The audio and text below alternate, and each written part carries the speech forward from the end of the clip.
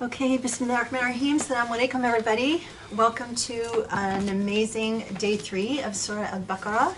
I know it was very painful to not have the continuation of Surah Baqarah over the course of the week, but it was one of these really difficult weeks where we just had so much going on. Sheikh was just overloaded, and it, of course, your health just, a normal person can't do a lot of the things that Sheikh is taking on. So when you have an overload of work and you're already struggling with some health issues, unfortunately, we were not able to join you for another halaqah on Wednesday. But alhamdulillah, so we're all here and looking forward to another session. As usual, I want to call attention to the incredible khutbah yesterday.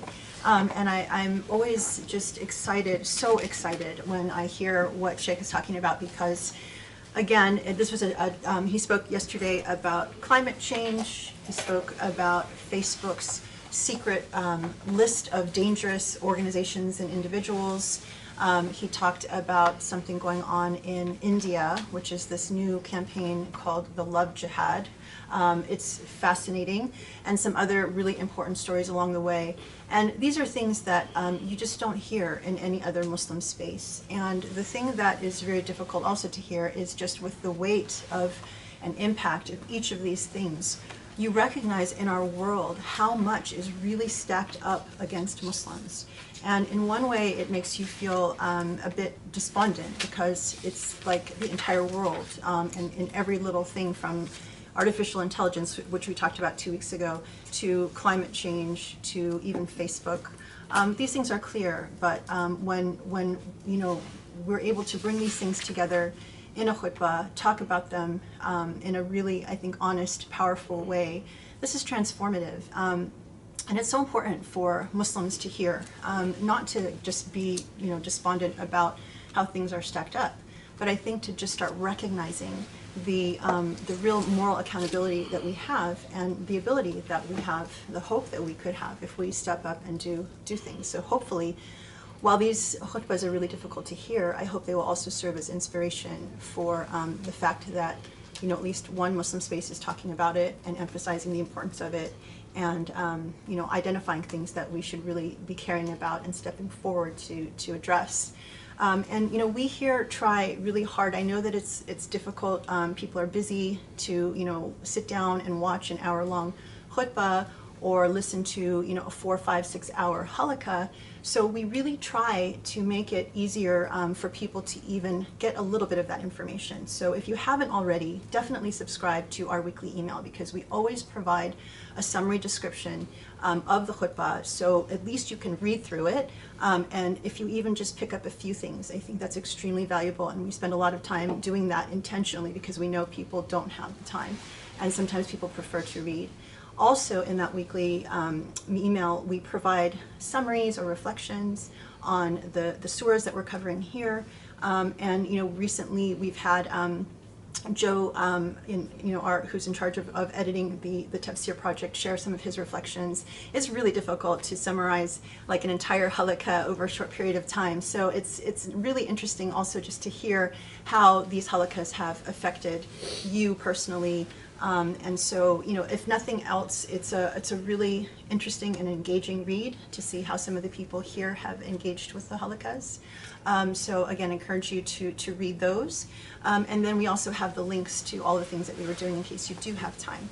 So we try to make the weekly email, interesting, valuable, not just another, piece of marketing that a lot of people send out. But I know people have told me before that they keep these because they like to go back and refer to them. So that is a really positive indication. And it's really easy to just subscribe, and then we can also let you know if there are changes and things happening here behind the scenes. But anyway, all of this is just really, really important information for Muslims to have access to. And I just wanted to share, we keep track of certainly comments that people are sending through, and I love sharing some of these comments that are cute or interesting. And this is something from one of the YouTube videos that someone shared when we missed the halaqah. Also, if you subscribe on our YouTube channel, you will get announcements. So for example, if we need to delay or postpone or something like that, you can always go to the YouTube channel and see if we have any announcements there. But so this is something that someone posted on the day that she missed the halakha. So missed Sheikh's halakha today. I always look forward to Sheikh's halakha. I'm still trying to catch up on previous ones though. I discovered Sheikh's YouTube channel a few months ago. Funny story, I wanted a pet dog this summer and was told that I can't have dogs indoor because they're najis. This didn't sit well with me, so I started Googling, as always. Canada winter gets very cold, so dogs have to stay indoors. That's how I discovered Sheikh and the Usuli Institute YouTube channel. I watched Sheikh's episode on dogs, very informative and unique, and then I wanted to know more about the Sheikh and the Usuli Institute, so I clicked on the YouTube playlist and found a goldmine of beneficial knowledge. Alhamdulillah, in a nutshell, a dog led me to the Usuli Institute and the Sheikh. So I thought, since we are trying to uplift the status of dogs and as part of, our mission, I wanted to share that. And then just a comment on the artificial intelligence, the garbage in, garbage out. We're drowning in information on the internet and craving the correct knowledge. Sheikh, you give us knowledge that we need so badly. May Allah subhanahu wa ta'ala grant you complete shifa and quick recovery. So thank you so much for your comments.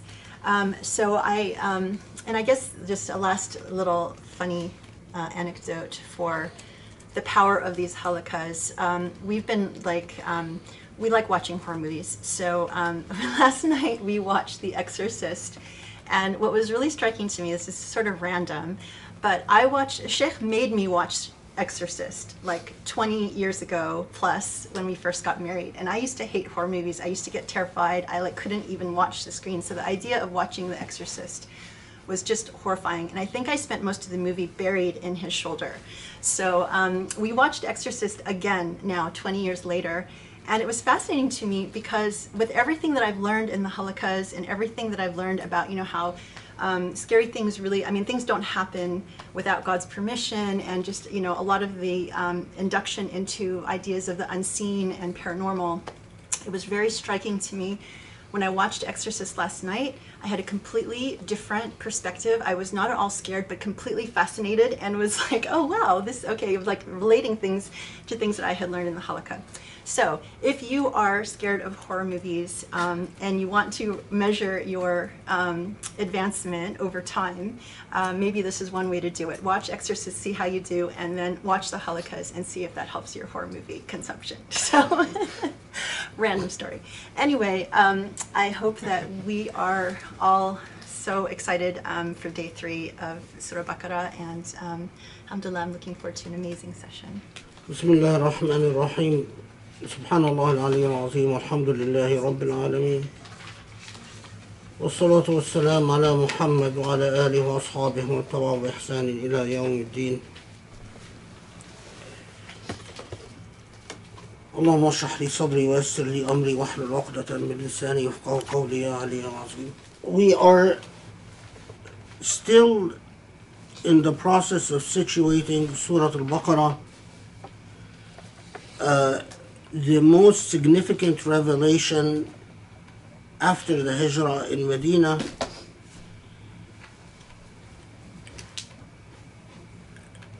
And it is fair to say that Surah Al-Baqarah, being revealed as it is after the Hijrah in Medina, considering the themes and the treatment of Surah Al-Baqarah, the subjects that Surah Al-Baqarah dealt with,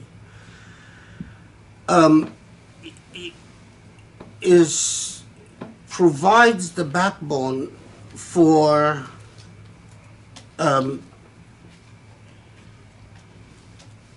the central historical reality of earlier revelations that are now superseded by the Islamic revelation. Put differently, Surah Al-Baqarah in so many ways anchors the idea of why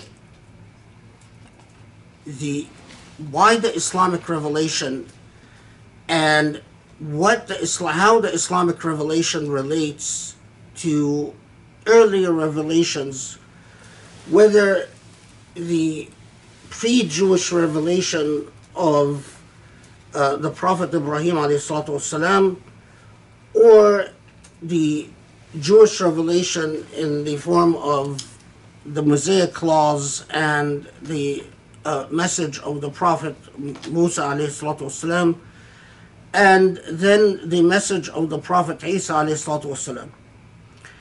And as we said, the Quran takes this whole issue head on, and especially in Surah Al-Baqarah, as we've talked about so far, it deals with the legacy of the Israelites and all the ways. It reads like an accounting of the ways that the mistakes and errors that the Israelites fell into, that Muslims absolutely must not fall into. And as we said, because we Surah Al-Baqarah has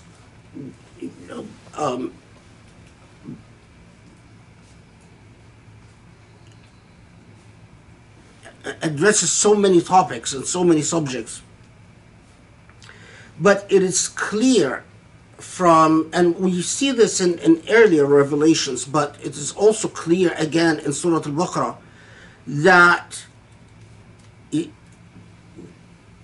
author of the Quran is very much aware of what the Bible, the Torah and the Injil have said. There's no question that the author of the Quran is very much aware of the earlier revelations.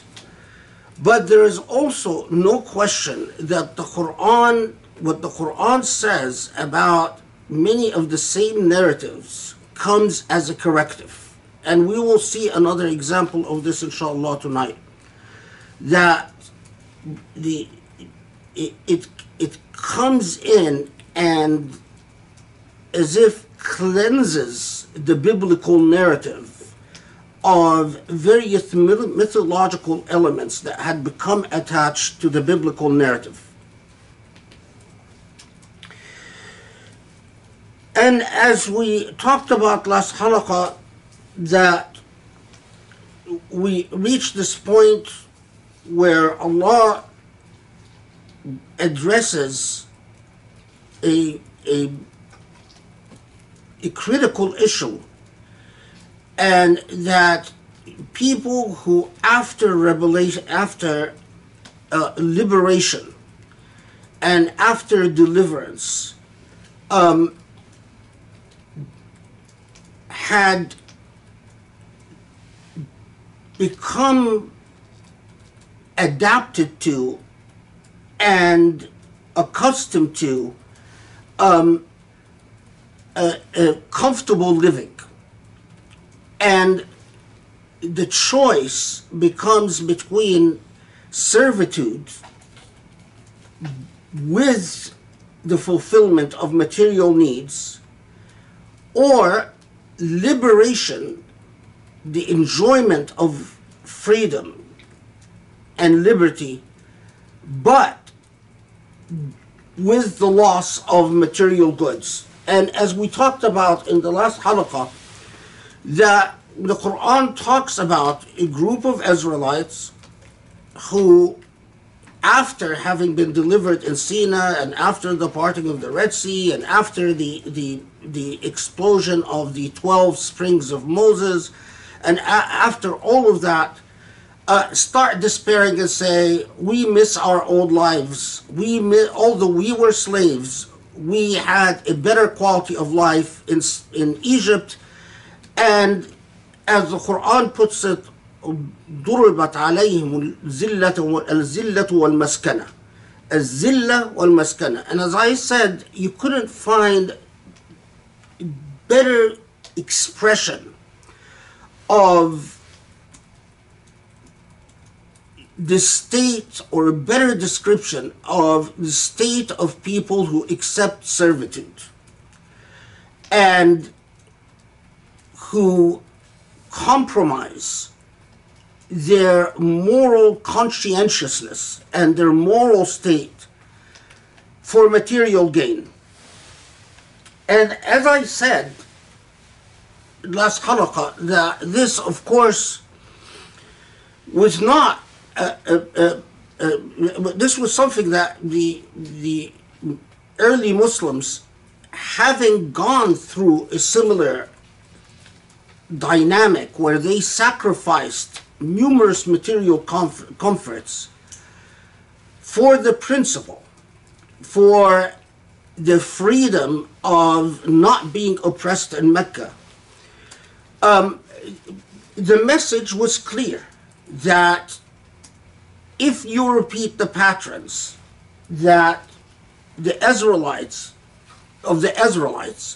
if you prefer, and again, not all the Israelites, but the group of Israelites that in fact went back to Egypt and left Musa alayhi salam and went back to Egypt and settled in Egypt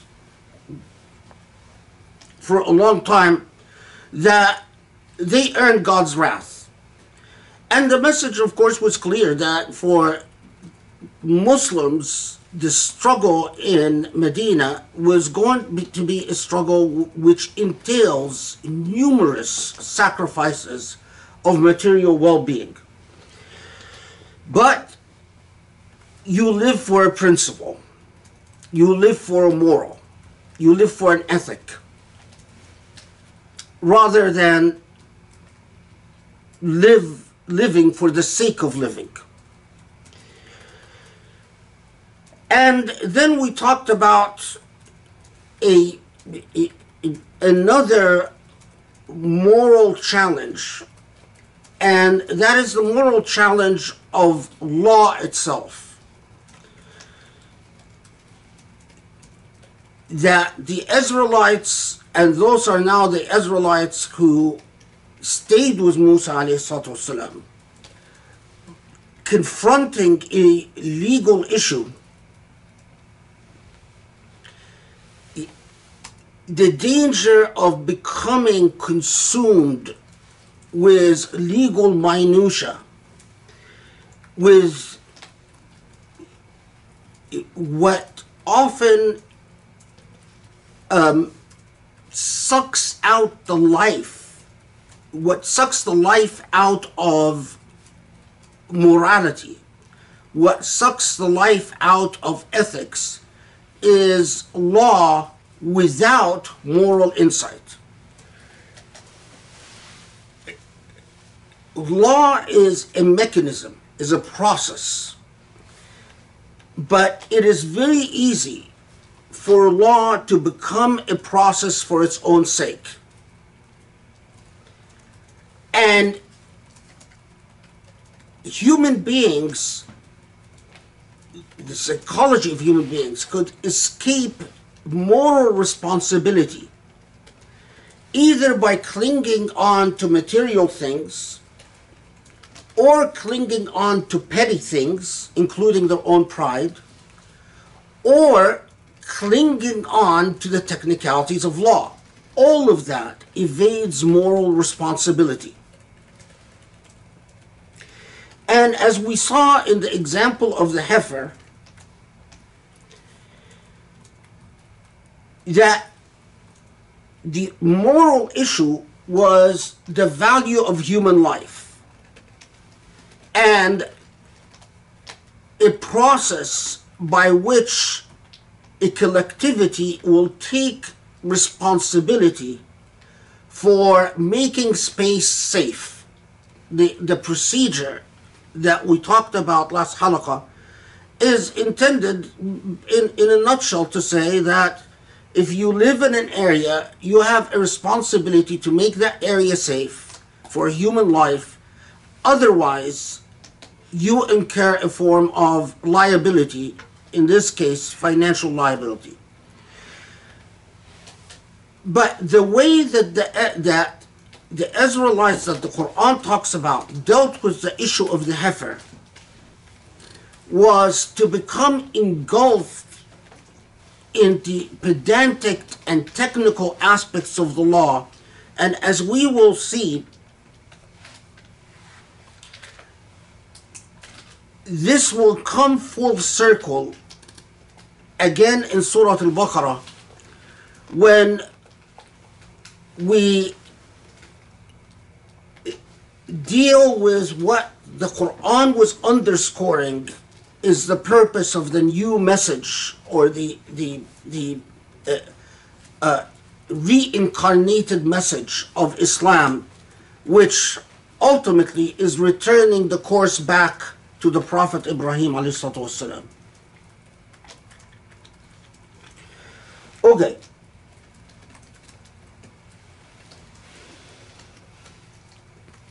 And that, generally speaking, takes us to around verse 73.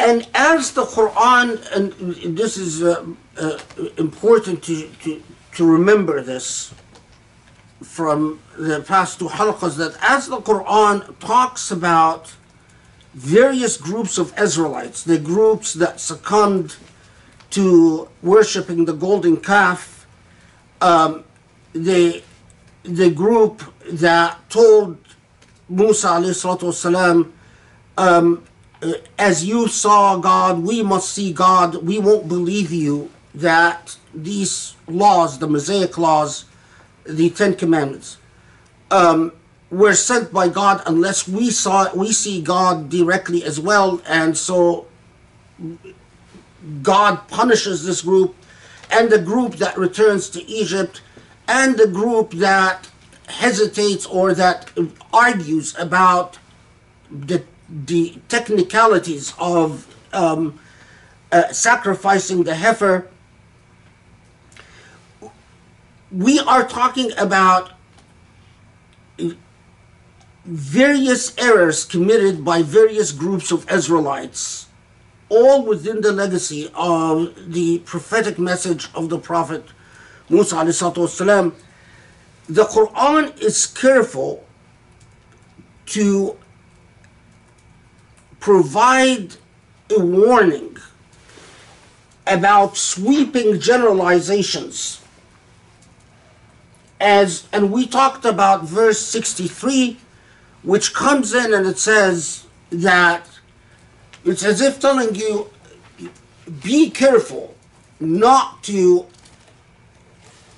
fall into the error of assuming that all the Israelites are lost, all the Israelites are condemned. And in verse 63 specifically, the Quran comes in and says that those who are Jews or Nasara, Christians, and Sabi'in, the Sabians, in this case, the Sabians meant the group that still followed the religion of Ibrahim alayhi salatu wasalam, monotheists, but who were neither Jews nor Christians. They remained monotheists, but they refused to follow because they believed that the teachings of Judaism and Christianity were corrupted. In other words, corruptions of the original message of the Prophet Ibrahim alayhi salatu wasalam. And so the Quran warns you that for those Jews, Christians, and Sabians that are on the right path, they have nothing to worry about, and so on. Okay. So now we come to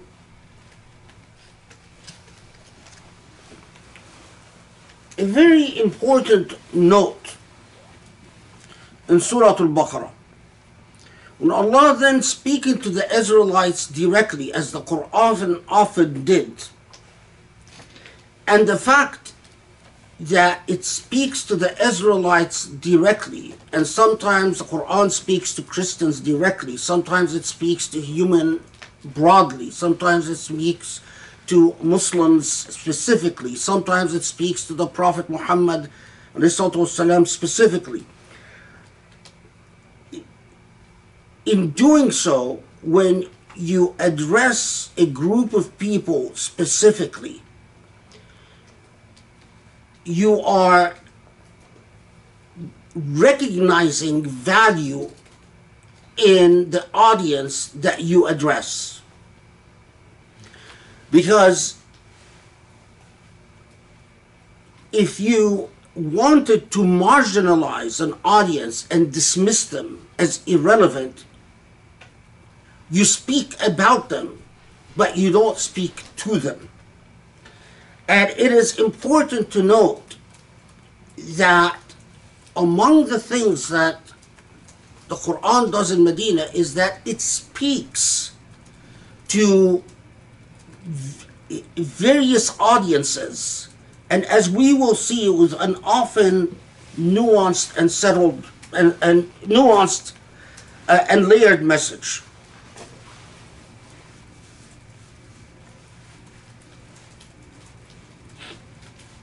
So now ثم قست قلوبكم من بعد ذلك فهي كالحجارة أو أشد قسوة وإن من الحجارة لما يتفجر منه الأنهار وإن منها لما يشقق فيخرج منه الماء وإن منها لما يهبط من خشية الله وما الله بغافل عما تعملون. So this is now 74. And yet after all of this your hearts hardened and became like rocks, or even harder. For behold, there are rocks from which streams gush forth, and behold, there are some from which, when they are cleft, water issues. And behold, there are some that fall down for awe of God, and God is not unmindful of what you do.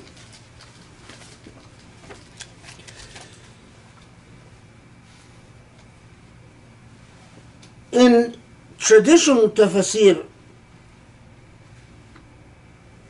and this metaphor, something that gave a lot of Quranic commentators pause. But in traditional tafsir, you often find that the way that this ayah is understood is that it speaks to the Israelites and says, with the passage of time, you've lost, or you've missed the point, you've lost your way, and your heart's hardened. And the way that a lot of traditional tafsir understand the reference to there are rocks from which rivers flow, rocks that in fact crack and waters flow through them, and rocks that in fact, as how did they put it, that fall down in awe of God. They say, well, what it's saying is that the water is the Islamic message that comes and replaces the hearts that had become hardened like rocks. As many traditional mufassirun point out, this tafsir seems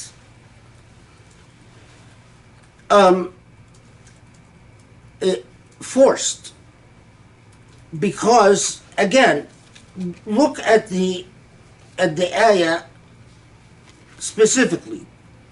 So your hearts hardened, became like rocks, or even harder.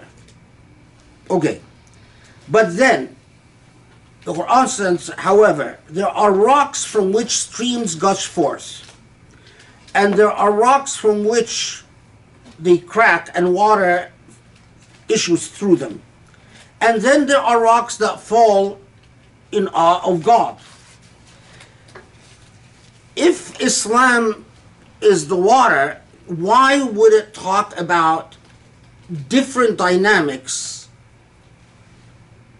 Rocks where water gushes forth from, water that are, as Muhammad Asad puts it, cleft or cracked, and water issues through them, or rocks that fall from of God. Then what is the significance of nuancing the type of water that deals with hardened rocks? And Allahu Alam, Allah knows best. But in my opinion, the best way to understand the ayah is the most direct way. The reference to rocks is a reference to hearts. As the Quran says, that your hearts became hardened. The temptation is for everyone to say, well, if their hearts have become hard as rock, or harder, that's a sweeping condemnation of all Israelites at all times. But then, what the Quran comes and says, such a sweeping generalization would be erroneous. Because keep in mind that even hardened hearts, still goodness can find a way through them. Although, in general, and remember that the issue that the Quran has is with the continued belief of the Israelites that they are God's chosen people, and that they are chosen above all, and that because they're chosen people, that prophecy can only be in the Israelites. And although the Bible says, as we've talked about, that the next prophet is going to be a brother, not from, but the way that the Israelites dealt with this biblical, of course the Quran accuses the Israelites of having altered the text of the Torah in many areas, but still there are parts of the Torah which were not altered and that still recognize, or you still have the message of a coming prophet who is not a descendant of the Israelites. And so when you say your hearts have hardened, it's you've gone astray in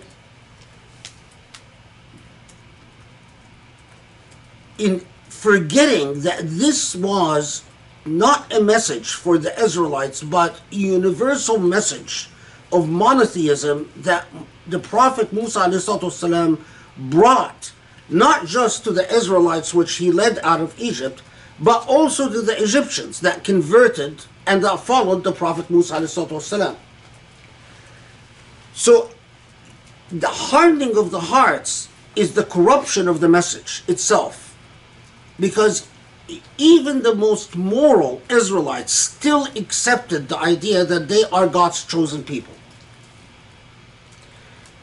But then the Quran comes and says, but keep in mind that even if their hearts were as hard as rock or harder, that doesn't mean that they're all bad or that they're all evil. Because water, which is always a symbol of goodness, in fact has a complicated dynamic with these hardened rocks or these hardened hearts. Water has the power to crack the hardest of rock and to split it and gush through it. Or water has the heart to penetrate it and seep through it. Or water has the power to topple it altogether. And the expression topples in awe of God.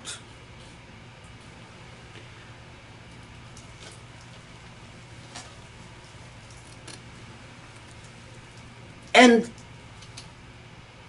this sort of nuancing makes perfect sense when you look at the context of what Surah Al-Baqarah is talking about right after. وَإِذَا لَقَوْا الَّذِينَ آمَنُوا قَالُوا آمَنَّا وَإِذَا خَلَا بَعْضُهُمْ إِلَى بَعْضٍ قَالُوا أَتُحَدِّثُونَهُمْ بِمَا فَتَحَ اللَّهُ عَلَيْكُمْ لِيُحَاجُّوكُمْ بِهِ عِنْدَ رَبِّكُمْ أَفَلَا تَعْقِلُونَ أَوَلَا يَعْلَمُونَ أَنَّ اللَّهَ يَعْلَمُ مَا يُسِرُّونَ وَمَا يُعْلِنُونَ ومنهم أميون لا يعلمون الكتاب إلا أماني وإن هم إلا يظنون فويل للذين يكتبون الكتاب بأيديهم ثم يقولون هذا من عند الله ليشتروا به ثمنا قليلا فويل لهم مما كتبت أيديهم وويل لهم مما يكسبون. So this takes us to 79. So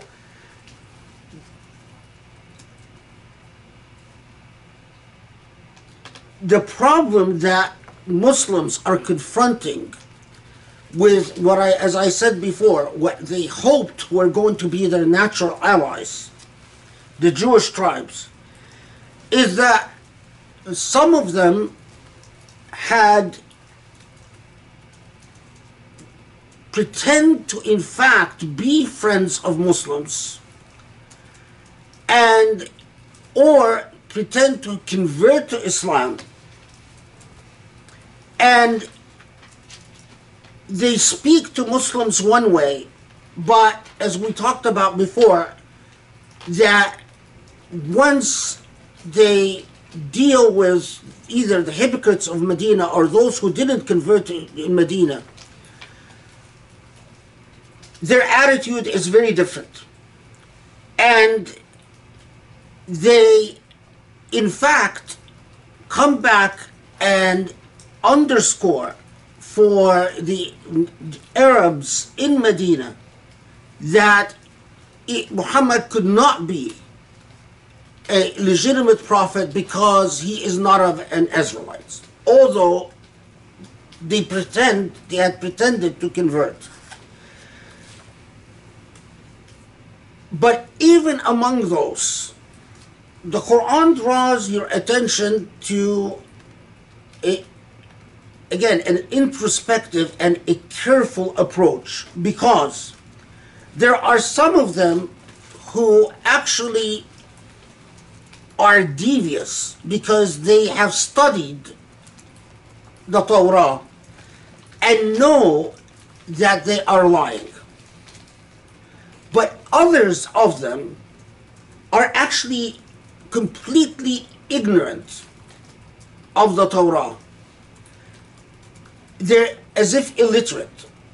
And what لا يعلمون الكتاب إلا أماني, meaning that all they know is what they've picked up or heard from others. So again, the Quran constantly alerts you to they're not the same. You need a sophisticated outlook to be able to differentiate between those who are true converts, those who pretend to convert, those who don't convert but are decent and moral people nonetheless and could be your friends, those who pretend to be your friends but in fact are your enemies, those who are their lies are purposeful and intentional, but those who, in fact, what they say out of ignorance, because they heard their rabbis assure them that the coming prophet cannot be but an Israelite, but they themselves are illiterate. They don't actually know what the book says. And subhanAllah, that remains, by the way, the case in even to our very day. Many of the people that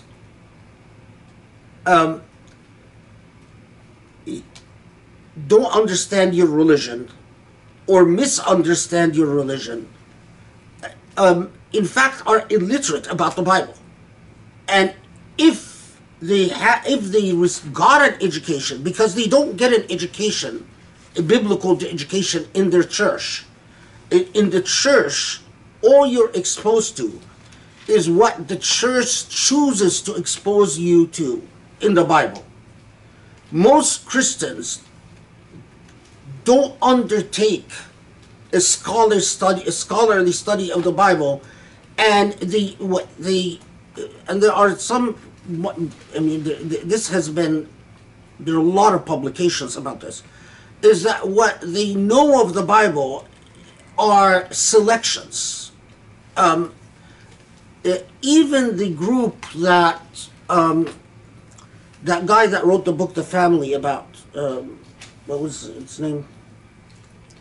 There's a book called The Family about this DC high elite, extremely influential group that still exists, that is committed to spreading the word of Jesus around the world and making sure that Jesus controls the world.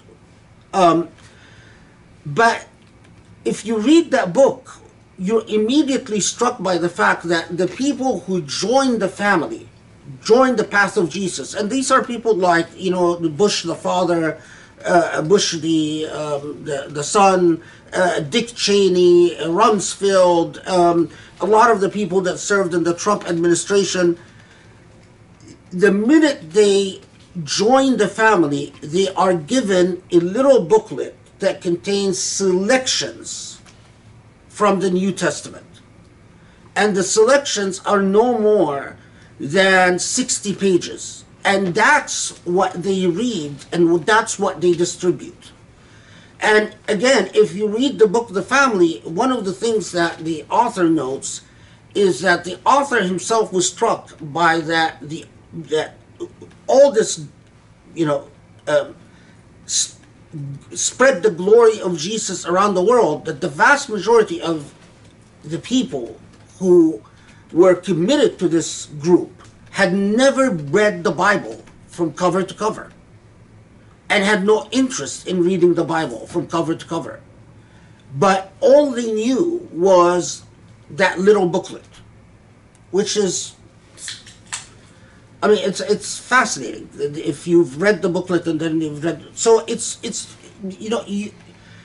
you're in the same dynamics again. Okay.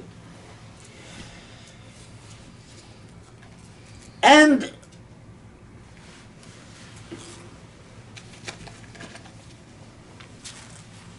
'79.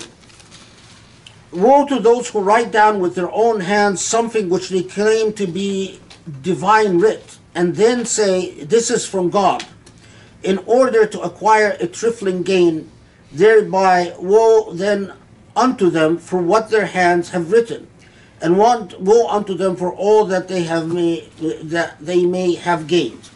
So, of course, that's a reference to the corruption of the text of the Bible itself. However, a lot of people don't realize that this, especially the corruption of the Torah, is not a Quranic, an unprecedented Quranic accusation. As you might know, after the destruction of the temple, the original Torah, or the original writings of the scribes, are destroyed and lost. And the Torah is written in the diaspora. And it is written as a process of recollection. And as I said before, that when you read the Torah, you can and analyze it as a historical document, you can absolutely sense the absolute pain and agony and bitterness of of an oppressed people who are documenting, first and foremost, their oppression, A, and their dreams and hopes that God, because they're God's chosen people, will give them victory over their oppressors eventually. And that's why when they talk about the time when God gives them victory in Deuteronomy, they fantasize absolute brutality inflicted upon their enemy. When it was written, it was fantasy. But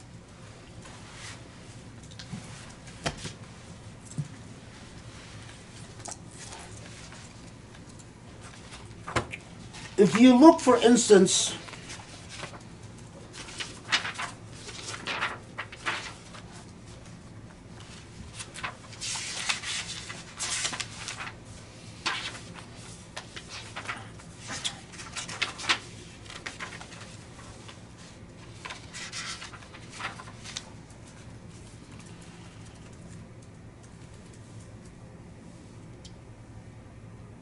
find my, okay. You look at Jeremiah, this is in the Old Testament, the Torah. You look at Jeremiah chapter 23. Okay. So, I'm gonna just read this is about chapter 23, verse about 20, 21. So it says, this is the Lord speaking, saying, I have not sent these prophets, that they ran. I have not spoken to them, yet they prophesied.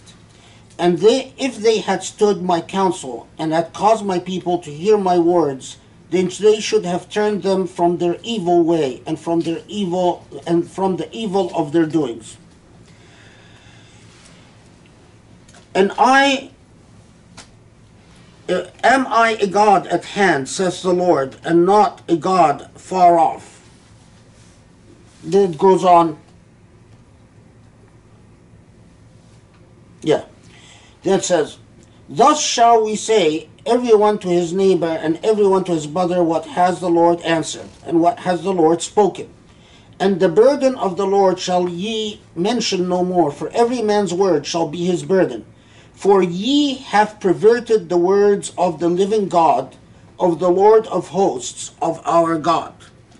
So the accusation, or the theme of the words of the prophet being perverted, corrupted, is actually a theme found in the Torah itself. So again, I keep saying this because Muslims need to understand this. If someone comes and says the Quran is anti-Semitic and the Quran must be purged of its anti-Semitism before it's printed, as they do it, say, in France, told them, fine, but let's see what themes exist in the Quran that are actually not anchored in the Bible. Because you won't find any. I mean, the Quran corrects many things in the Bible. But all the criticisms that the Quran has were already criticisms documented either in the Torah or in the Injil, in the New Testament. So, give you this theme of perverting the words of the Lord is throughout. I just picked one example, but I'm going to give you another example in a second. So,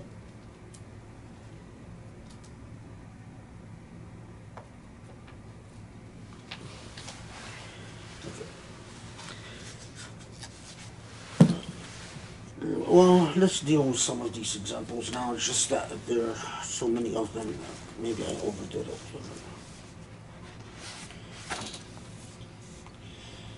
So, the idea of perversion and rebelliousness. So, note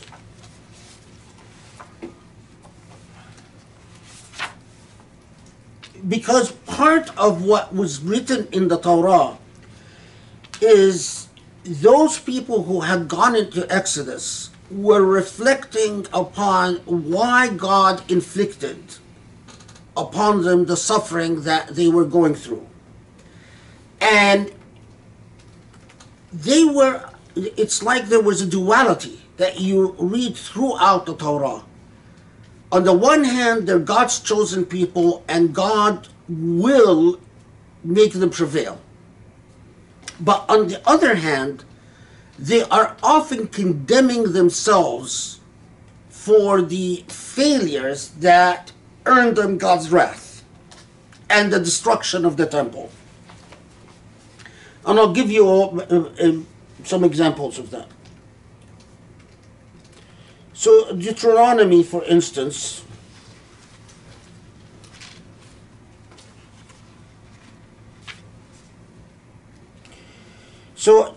Deuteronomy chapter 9, when again God is speaking to the Israelites, or according to, and I'm going to go through several examples in Deuteronomy. It says, not for thy righteousness, or for the uprightness of thine heart, dost thou go to possess their land. But for the wickedness of these nations, the Lord thy God doth drive them out from before thee, and what he may perform the word which the Lord swore unto thy fathers Abraham, Isaac, and Jacob. No, Ismail is always omitted, except for one part in the Bible that I'll share with you. Understand therefore that the Lord thy God giveth thee not this good land to possess it for thy righteousness, but thou art a stiff-necked people. Now, stiff-necked people, this reference in the King James Bible is a literal translation from the Greek. Stiff-necked people. But if you go back to the Hebrew as opposed to the Greek, what it's saying is that you are effectively an obstinate, rebellious people. Stiff-necked, which is idiomatic in Greek for a people who are rebellious or obstinate. In the King James, it preserved and I'll show you other examples. So, same Deuteronomy chapter 9, verse 24. So it goes, it's talking again to the Israelites. It then says, ye have been rebellious against the Lord from that day that I knew you. As I said, a duality. A chosen people, but at the same time, a rebellious people. Again,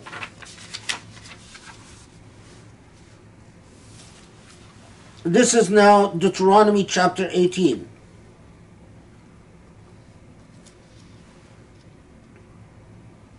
No, sorry. I left the wrong reference. And the Lord said unto Moses, depart and go up hence, thou and the people which thou hast brought out of the land of Egypt, unto land which I swore unto Abraham, to Isaac, to Jacob, saying, unto thee thy seed will I give it. And I will send an angel before thee, and I will drive out the Canaanites, and the Amorites, and the Hittites, and the Perizzites, and the Hivites, etc., unto a land flowing with milk and honey. For I shall not go up in the midst of thee, for thou art a stiff-necked people. Again, this is Exodus. Lest I consume thee in the way. though are a this is what it's, if you didn't catch the meaning, it's the Lord is telling the Israelites, I give you a land and I will vanquish the people living on this land. This land that he's talking about is Palestine, which, as I said, as opposed to the Quran says enter Palestine humbly and so on. The Bible often talks about slaughtering the people who are in this land. Anyway, so but the Lord says, I am going to give you this land, and it's a blessing, but it's not because you deserve it, it's because you are God's chosen people, although you don't deserve it. Why? Because you are a rebellious people. Again, in Exodus, you see the same type of language. And he said, if now I have found grace in thy sight, O Lord, my Lord, I pray thee, go amongst us. For it is a rebellious people, and pardon our iniquity. For we are a rebellion people, and pardon our iniquity and our sin, and take us from thine inheritance.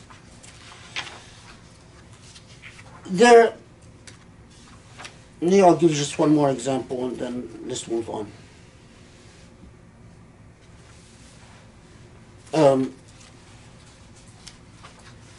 They're all very similar. So it says,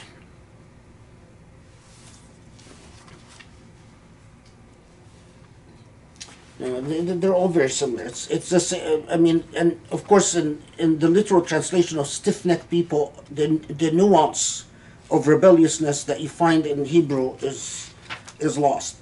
But my point is that both the idea of having perverted the message of the prophets and the Israelites as having rebelled against the message is not a uniquely Quranic theme. What it is used coherently in the Quran as opposed to the Bible, because in the Bible you're always confused. Well, if there is perversion of the message of the Lord, and as I showed you last halaqah, and I will show you another example of it, and there is killing of the prophets of the Lord, and if there is stubbornness and obstinance in receiving the message of the Lord, then why does God, although in the Bible God is so angry sometimes at the Israelites that he calls Jerusalem the land of harlots and prostitutes, God is so angry at sometimes that he comes down and he refuses to bless the Israelites, and and Jacob has to wrestle with him and force God to bless the Israelites. In the Bible, you always ask, well, why are they God's chosen people? If that's the theme in the Bible, the Quran comes in and puts it coherently within a moral dynamic that a people, among others, who received the covenant, just as you Muslims are receiving the covenant now. And this covenant is not about anyone being chosen or anyone being promised the land, but about as we will see in a second again, immoral job. And that there were repeated historical failures, and that the problem, there are other people before the Israelites who received the covenant and failed. But the problem is the insistence of the Israelites that they are God's chosen people, and that they are living proof that the message of Muhammad is not true because they are God's chosen people. Okay, so now look, for instance, so now after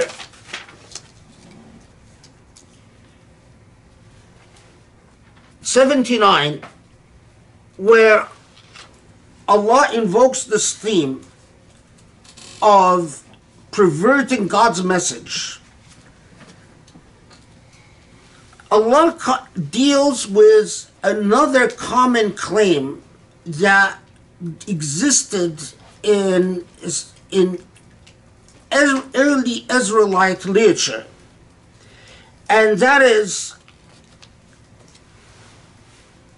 and the remnants of that exist in the Talmud, that the Israelites, regardless of what they do, this is verse 80 now, regardless of what they do, even if they're damned, under no circumstance will they be in hellfire. Some Israelite traditions said 7 days, other Israelite traditions said 14 days, and this is the reference, وَقَالُوا لَن تَمَسَّنَا النَّارُ إِلَّا أَيَّامًا مَعْدُودًا. So they say, well, even if we go to hellfire, and in fact, in some hadith, they tell Muslims,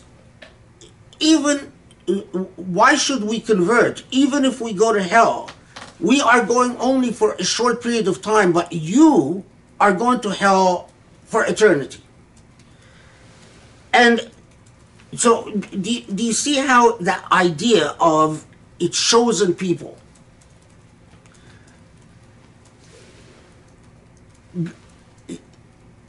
Now, well, anyway, I'll postpone this and I'll get to it. Okay.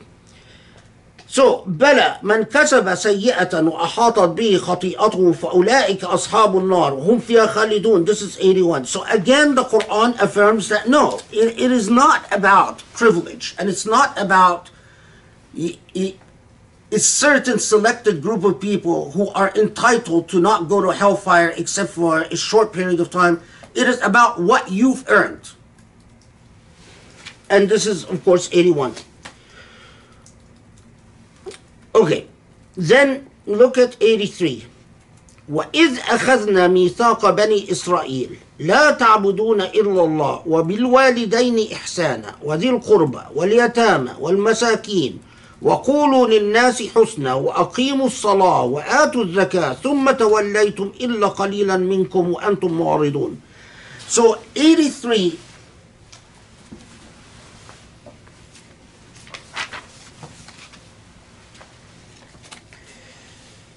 what was the covenant taken from the Israelites? What was their covenant?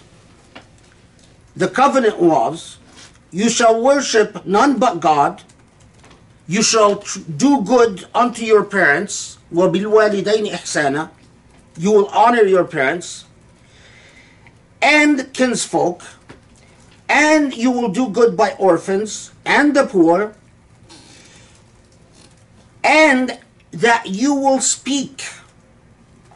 Husna, Muhammad Asad translates it as kindly, but husna, speak by husna, means that you will speak righteously, morally. That when you speak, you're not going to speak about my tribe, my race, my family, my wealth. You are going to speak about principles, morality. And you shall be constant in prayer, and you shall spend in charity.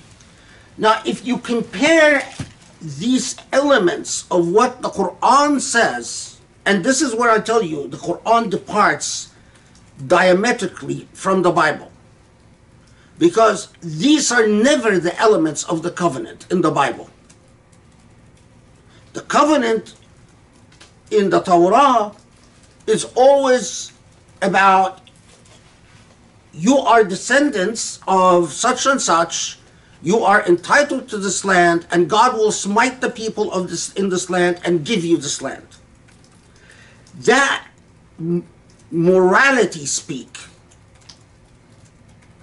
is a unique feature of the Quran. If only Muslims understood the religion. Now, if you compare the elements of the covenant that the Quran speaks about given to the Israelites. Now remember the revelation in Mecca. Does it remind you of anything? It's identical to the covenant given to Muslims. Identical. The honoring of parents, the honoring of your kinsfolk, the taking care of the destitute, the taking care of the orphan, the prayer, the charity, the core elements for the covenant. So you learn very quickly that it is not about chosen anything. It is about a moral position. We use words like righteousness or sirat mustaqim and so on, but you break it down to its core elements. And what is the issue that the Quran has, especially with the Jewish tribes in Medina? Now look at this. وَإِذْ أَخَذْنَا مِيثَاقَكُمْ لَا تُسْفِكُونَ دِمَاءَكُمْ وَلَا تُخْرِجُونَ أَنفُسَكُمْ مِنْ دِيَارِكُمْ ثُمَّ أَقْرَرْتُمْ وَأَنْتُمْ تَشْهَدُونَ ثُمَّ أَنْتُمْ هَؤُلَاءِ تَقْتُلُونَ أَنفُسَكُمْ وَتُخْرِجُونَ فَرِيقًا مِنْكُمْ مِنْ دِيَارِهِمْ تَظَاهَرُونَ عَلَيْهِمْ بِالْإِثْمِ وَالْعِدْوَانِ وَإِنْ يَأْتُوكُمْ أَسَارَى تُفَادُوهُمْ وَهُوَ مُحَرَّمٌ عَلَيْكُمْ إِخْرَاجُهُمْ أفتؤمنون ببعض الكتاب وتكفرون ببعض فما جزاء من يفعل ذلك منكم إلا خزي في الحياة الدنيا ويوم القيامة يردون إلى أشد العذاب وما الله بغافل عما تعملون. This is 85. So this is critical. Look. And so and we accepted your covenant from you. The covenant you had with God is what? That you would not shed one another's blood and will not drive one another from your homelands, whereupon you acknowledged it. You accepted this covenant. And thereto bear witness to that covenant even now. And yet, it is you who slay one another and drive some of your own people up from their homelands. And if they come to you as captives, you ransom them, although the very act of driving them away has been unlawful from the beginning. Do you then believe in some parts of the divine writ and deny the truth of other parts? What then could be the reward of those among you who do such things, but ignominy in the life of this world, on the day of resurrection, commitment to most grievous suffering? For God is not unmindful of what you do. Okay, so what is the Quran talking about here? You've noticed in the Bible, God says, I will destroy the Canaanites, the Amorites, the whatever, all the tribes in Palestine. The Quran has a completely diametrically opposite outlook. The Quran says the covenant, some commentators of the Quran understood this, unfortunately, to mean that God is saying to the Israelites that you Israelites don't kill one another, Israelite against Israelite, and you Israelite don't eject each other from your homes. But as some like Razi noted, no, what it's saying is you don't kill one another, meaning whether Israelite or non-Israelite. And you don't eject each other from your homes, whether Israelite or non-Israelite. Why? Because the tribes living in Medina as I told you before, had become immersed in profiteering off the war. And Banu Qurayza often allied itself with the Aus. And Banu Qunaynaqa and Banu Nadir often allied itself with the Khazraj. And arming both sides so that you can make a profit of people killing each other and people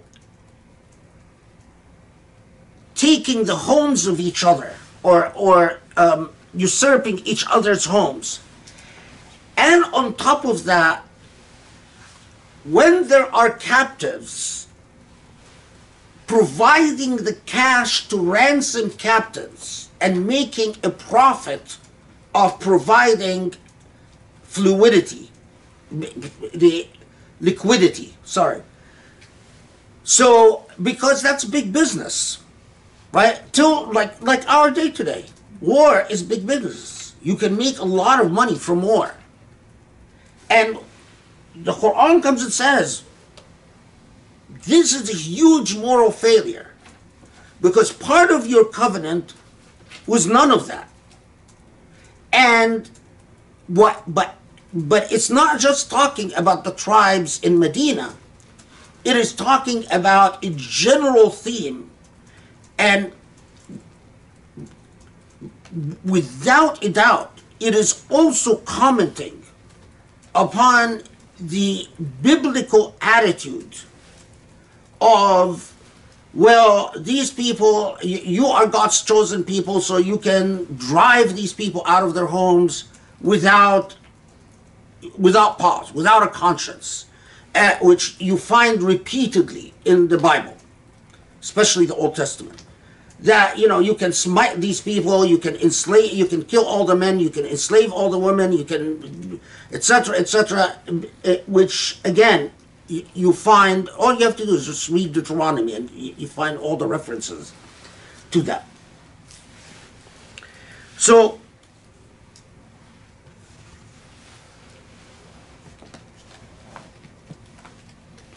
and again, the Quran says that there are a minority of Israelites who said that this type of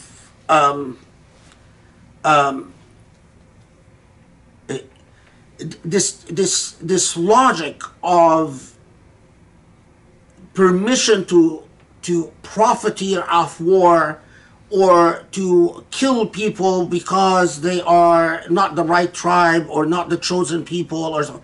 There's a minority that took a moral position against that, but the mainstream, that was not their position.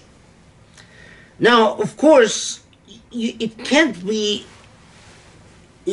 escape anyone's notice, as so many of the scholars who were very critical of the civil war that broke out,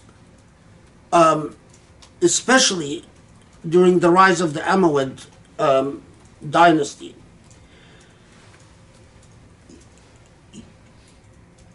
The outlook of it can't escape that. Compare what the Quran says to the Israelites to what the Quran would say to Muslims today. Kill each other, drive each other out of your homes.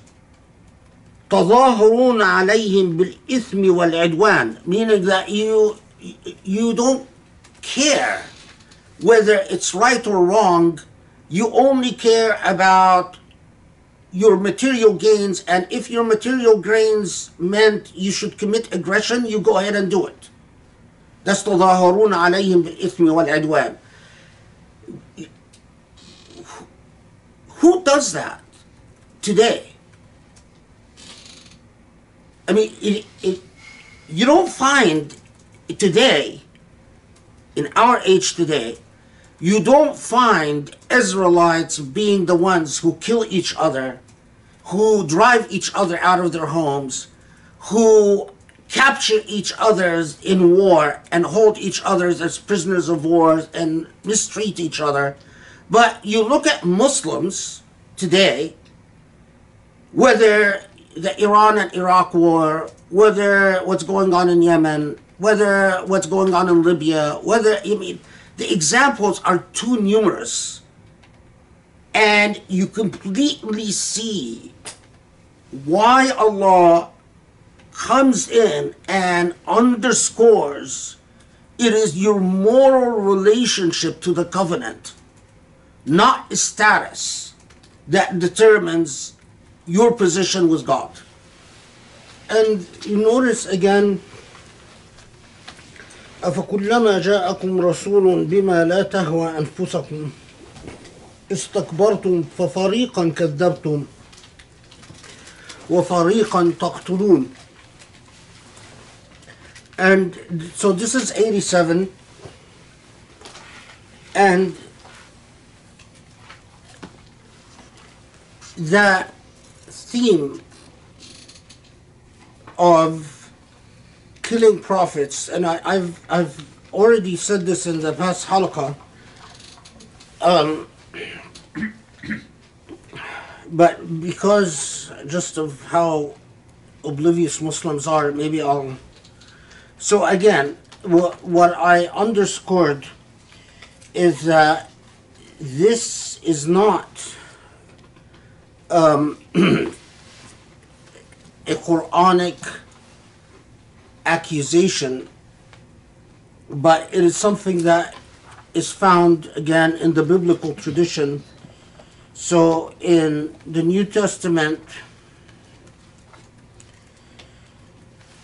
Thessalonians 1, which is, wait, what page is that?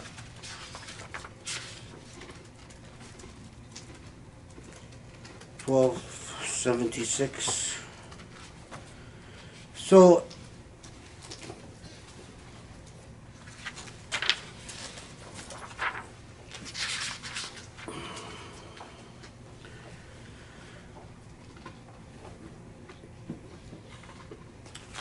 in Thessalonians 1, this is around 14, 15.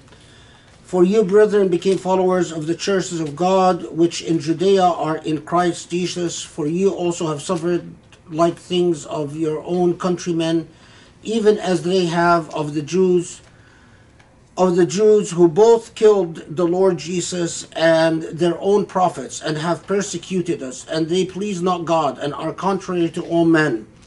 So, as this quote shows, in the New Testament, the not just the accusation that they've killed Jesus Christ, but which so many Christians conveniently ignore, that's actually in the New Testament, but also of killing previous prophets.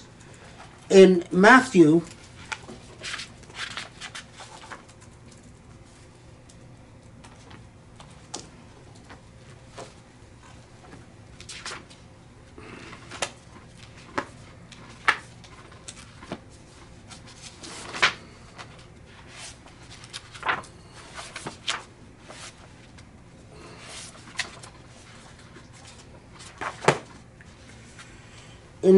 chapter 23, verse 34,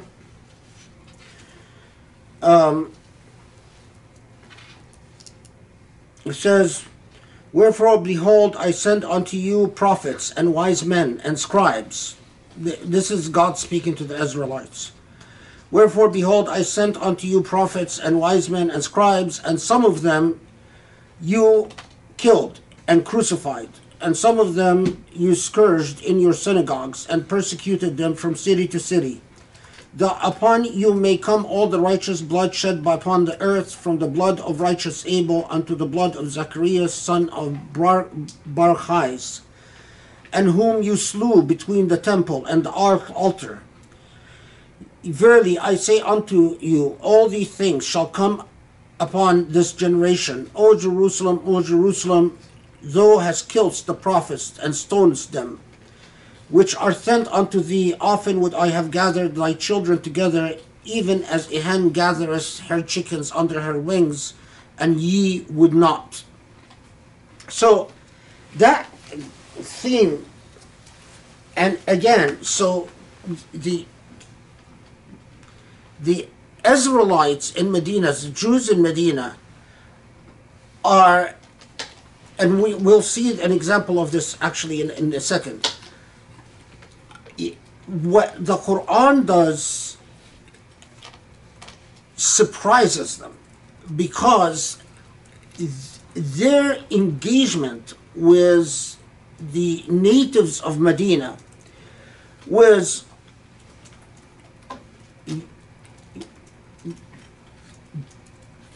dealing with a largely illiterate society. Much of what the biblical tradition itself said about the Israelites was something that they did not share with the Arabs. And their dynamics with the natives of Medina was, there was a constant theme of, eventually there will be a prophet sent to lead us, and you non-Israelites will be, when that Messiah comes, we will be victorious and we will be dominant. And so this sort of very specific Quranic exposure of what the Jews in Medina themselves knew existed in their tradition. And here we're talking about not those who were illiterate and had not, but the actual, the scribes or the rabbis who were actually knew what their own tradition said, was one of the most powerful impacts of Surah Al-Baqarah. It's like you are coming in and you are exposing a concealed secret, and you're saying, here, I know about all this tradition, and here of it is what the type of accusations that the Quran confirms, and the corrections that the Quran makes, as we will also see again another example in a second. Okay. So then, وَلَمَّا جَاءَهُمْ كِتَابٌ مِّنْ عِنْدِ اللَّهِ مُصَدِّقٌ لِمَا مَعَهُمْ وَكَانُوا بِهِ يَسْتَفْتِحُونَ عَلَى الَّذِينَ كَفَرُوا فَلَمَّا جَاءَهُمْ مَا عَرَفُوا كَفَرُوا بِهِ فَلَعْنَةُ اللَّهِ عَلَى الكَّافِرِينَ. This is 89. So when a new revelation came to God confirming the truth already in their possession, that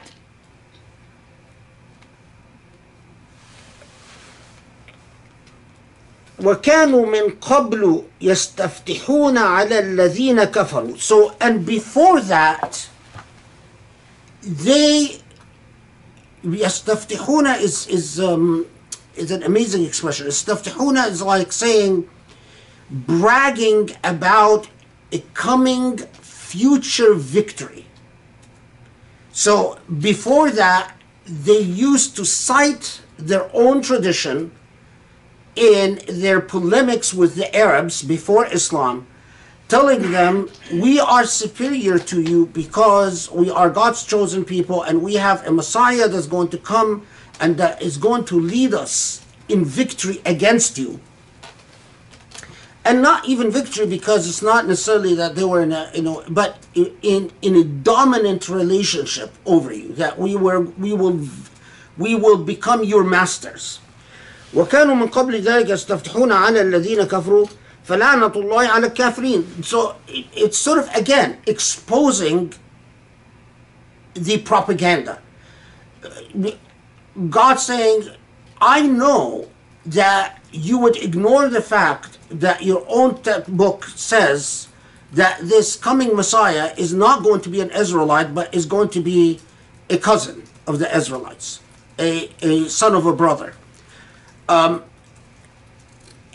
I know that you used to brag, citing your own tradition, concealing whatever you wanted from that tradition, and sharing only what you wanted as a polemic against your enemies. Okay.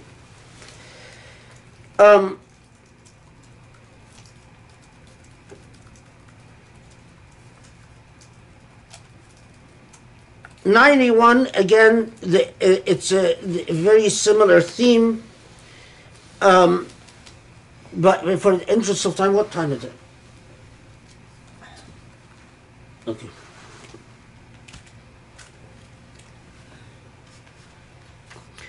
And you notice in 92 and 93, again, the Quran goes back repeating the theme of the heifer, the theme of At-Tur, which we've discussed in the last halaqah,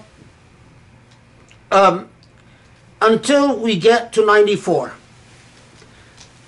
When you see the Quran raising an issue, then addressing a whole bunch of things, and then coming back to that issue again and flagging it once again, that is often an indication of how pressing that polemic was at the time that the Quran was revealed. And so then in 93, قل إن كانت لكم الدار الآخرة عند الله خالصة من دون الناس فتمنوا الموت إن كنتم صادقين ولن يتمنوه أبدا بما قدمت أيديهم والله عليم بالظالمين ولتجدنهم أحرص الناس على حياة ومن الذين أشركوا يود أحدهم لو يعمر 1000 سنة وما هو بمزحزحه من العذاب أن يعمر والله بصير بما يعملون. So this is up to from 93 to 96. Let me read this. Okay. So this is after reminding them again of the story of the heifer and the story of, or actually the golden calf, and the then we get to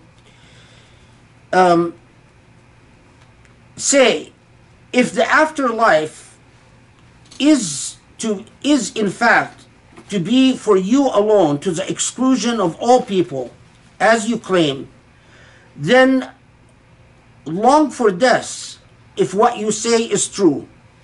But never will they long for it or pray for it, because they are aware of what their hands have sent ahead in this world. And God has full knowledge of evildoers. And thou wilt most certainly find that they cling to life more eagerly than any other people, even more than those who are bent or ascribing divinity to other beings beside God. Every one of them would love to live 1,000 years, although the grant of long life could not save them from suffering in the hereafter, for God sees all they do. So this again goes back to a constant polemic, which the Jews claimed that only the Israelites will attain salvation, and no one else will enter Eden, or the equivalent of Eden in the Torah, which is basically, I mean, it's the same theme. It's the word Jannah as basically a life of bliss. It's the same theme, whatever the word used for it is. But anyway, and that challenge that if you are really, truly, as you claim, close to Allah, then pray for death. Because if your conscience is unsettled, you cling to earthly life and you find death scary and something that arouses your anxiety and fear. And again, as we'll talk about later, inshallah, when we go through the moral lessons of Surah Al-Baqarah, this is not, it's raised in a concept of a polemic with Jewish tribes, but it carries a message for all of us all the time. If your attitude towards life on earth is that this is all you know and you cling onto it as if you want it to last forever, that's an alarm. That's a warning sign. Okay. Then notice, من كان عدوا لله وملائكته ورسله وجبريل وميكائيل فإن الله عدو للكافرين. 98.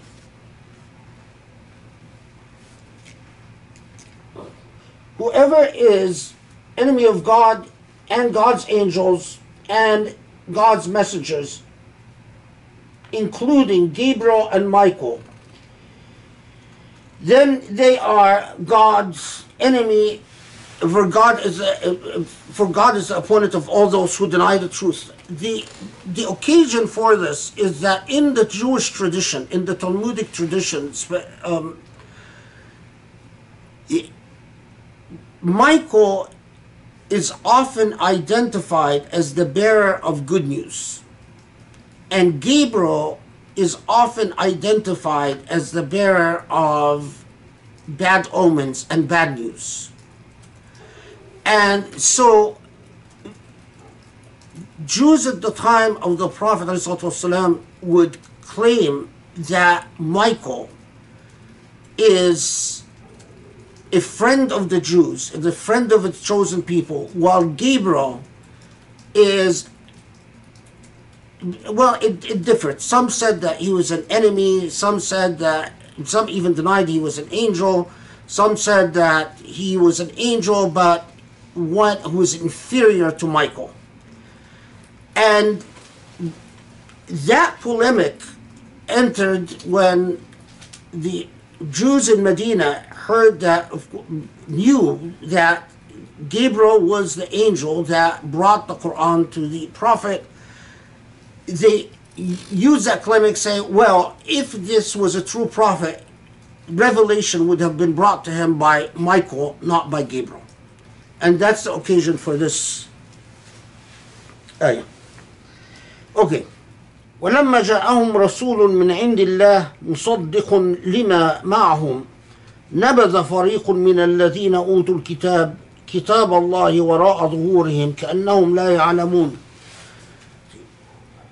And even, this is 101, and even now when there has come unto them an apostle from God confirming the truth already in their possession, some of them who were granted revelation before cast the divine writ behind their backs as though unaware of what it says.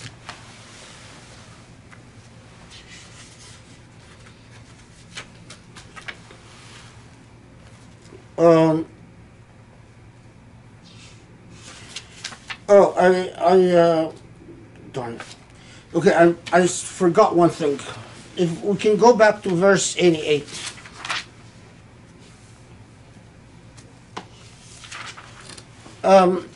وقالوا قلوبنا غلف بل لعنهم الله بكفرهم فقليلا ما يؤمنون. 88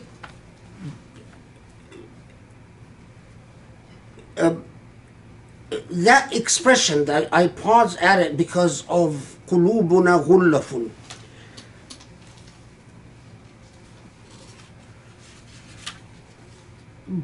part of the polemic in Medina was that the scribes, the rabbinic class, or the class of leaders in Medina, of the Jewish tribes, responded to the Prophet's message by saying that we have already attained full knowledge from God, everything we need to know. We already learned and mastered from God. And so there is no room for anything further you bring Muhammad. And that's what قلوبنا غلف means. That it literally means closed, but the issue is not, the expression is very specific. It is not that we're just closed because we're obstinate, but because we have everything we need. Now the reason I underscore this is, again, because the ethical, moral message from it, that many people, in fact, their attitude towards knowledge, towards moral learning, is, well, I know what I know and I'm fine. And the Quran, not just in Surah Al-Baqarah, but as we will see, repeatedly underscores this as a major moral failure. That attitude of, well, why should I learn further? What's the point?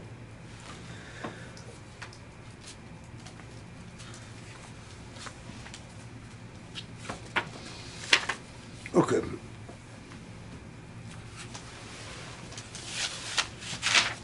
And let's go back again.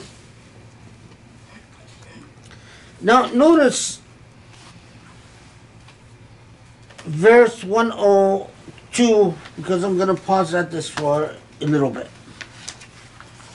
Let me just first read the quick translation.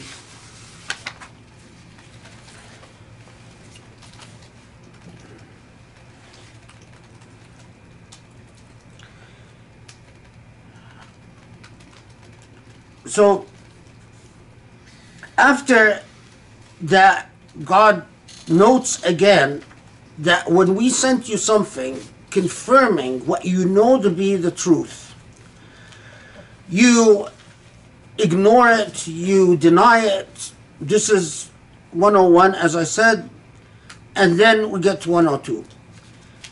And you follow instead that which the evil ones used to,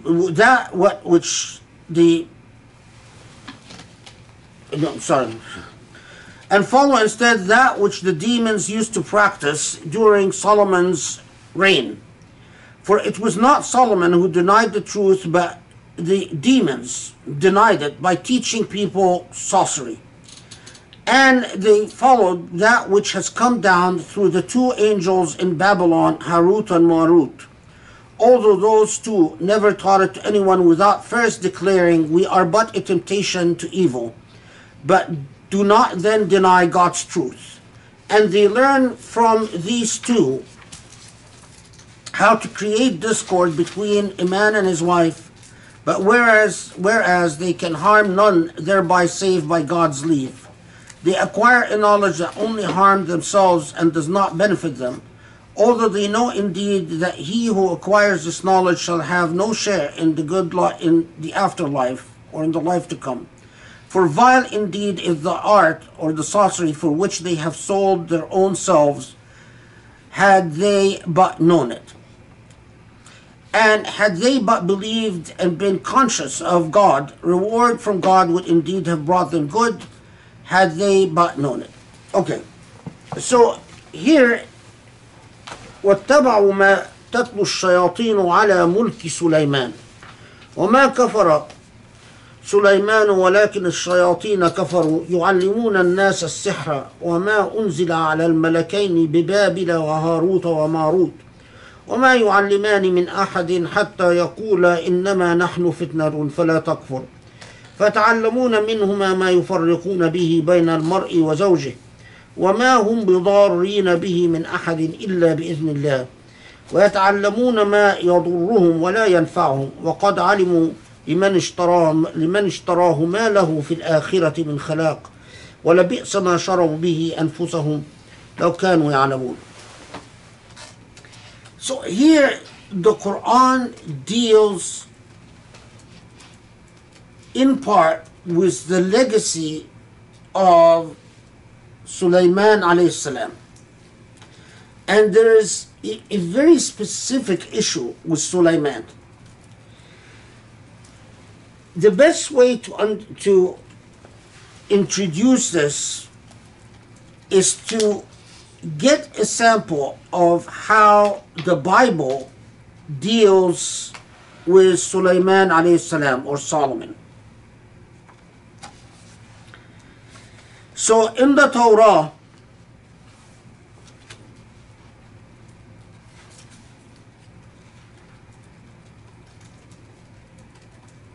because you can't really understand the Quranic or understand what the issue is unless you have some background. So in Kings 1 chapter 11 is a good place to, this is of course in the Old Testament, the Torah.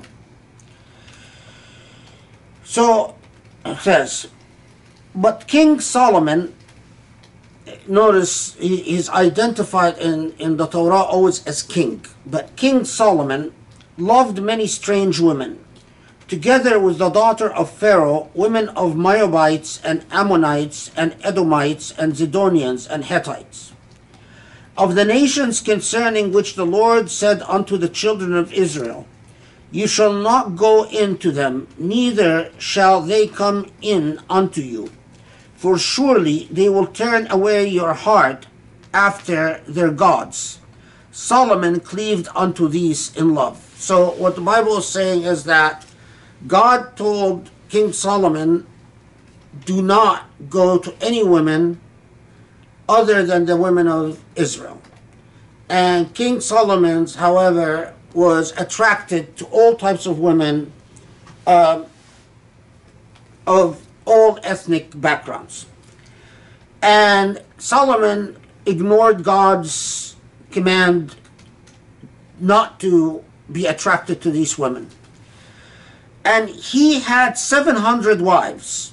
So Solomon in the Torah had 700 wives, princesses, and 300 concubines. 700 wives and 300 concubines. And his wives turned away his heart. Turned away his heart means he turned away from the God of Israel. He no longer cared about God of Israel. For it came to pass when Solomon was old that his wives turned away his heart after other gods. So he started worshiping other gods. And his heart was not perfect with the Lord his God, as was the heart of David his father. For Solomon went after Ashtoreth, the goddess of the Zidonians, and after Milcom, the abomination of the Ammonites. So he started worshiping other gods.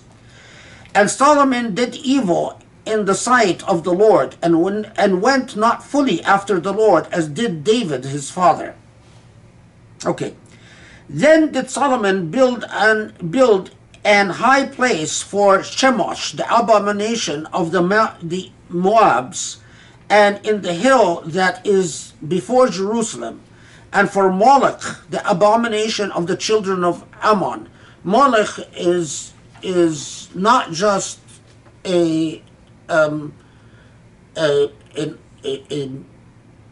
not just a deity, but he is actually a demon. So according to the Torah, Solomon started worshiping Moloch, who is, when the Torah says the abomination of, it means the demon. Okay. And the Lord was angry with Solomon because his heart was turned from the Lord God of Israel, which had appeared unto him twice, and had commanded him concerning this thing, that he should not go after other gods, but he kept not that which the Lord commanded. So, what do you understand from this? In the Torah, King Solomon, who is the son of Dawood alayhi salam, had 700 wives, 300 concubines, and although King Solomon saw God and talked to God according to the Torah twice, and although King Solomon, according to the biblical tradition, is generally regarded as a prophet, because of all the women he married or owned, started worshiping other gods and even demons, and turned away from God. And although that happened, the children or the descendants of King Solomon continued to hold the line of prophecy. Now, so in the Israelite tradition, there are manuscripts that survive that, according to the Israelite tradition, where what the deities or the demons, like Moloch, had taught Solomon the secret language of black magic. And these manuscripts that allegedly were transmitted from the demons to Solomon are used by sorcerers before Islam and at the time of Islam to do all types of things. Now, the Quran has a completely different perspective on Sulaiman alayhi salatu wasalam. Some Israelite scholars reached the point of saying that Sulaiman started out as a prophet but died not a prophet at all, but simply a king. While others insisted that just by simply being an Israelite and among the chosen people, he continued to enjoy his status as a prophet, even though he worshipped other gods than God. Now, this is not unusual in the Talmud, in the Torah, because in the Torah, the Israelites often go back to idolatry. That's a consistent theme in the Torah. And it is likely that the Israelites often would follow a prophet, follow monotheism, but then revert back to idolatry because of the power of the culture of idolatry at that time. Anyway, now the treatment of the Quran, or the way that the Quran deals with the Prophet Sulaiman alayhi salatu is very different, because according to the Quran, Sulaiman doesn't rebel against God, Sulaiman doesn't worship other gods, Sulaiman doesn't become an idolatrator, and Sulaiman doesn't, in fact, Sulaiman, in the treatment of the Quran, is a blessed prophet who stays on the path of God throughout. And the Quran here deals with a reality that was very widespread in the Near East, and very widespread generally in the ancient world. And you know, if you're ever interested, read something about the history of sorcery and magic, and that is the widespread culture of using sorcery. And what the Quran says here is that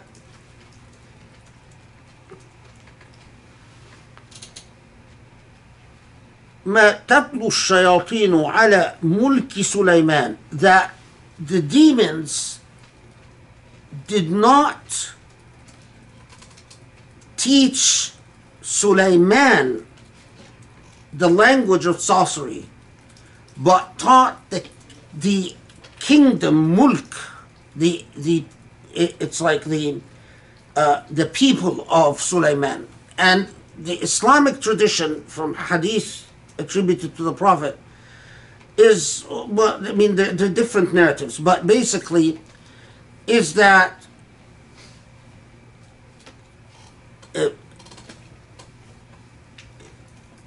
Sulaiman, although having power over jinn,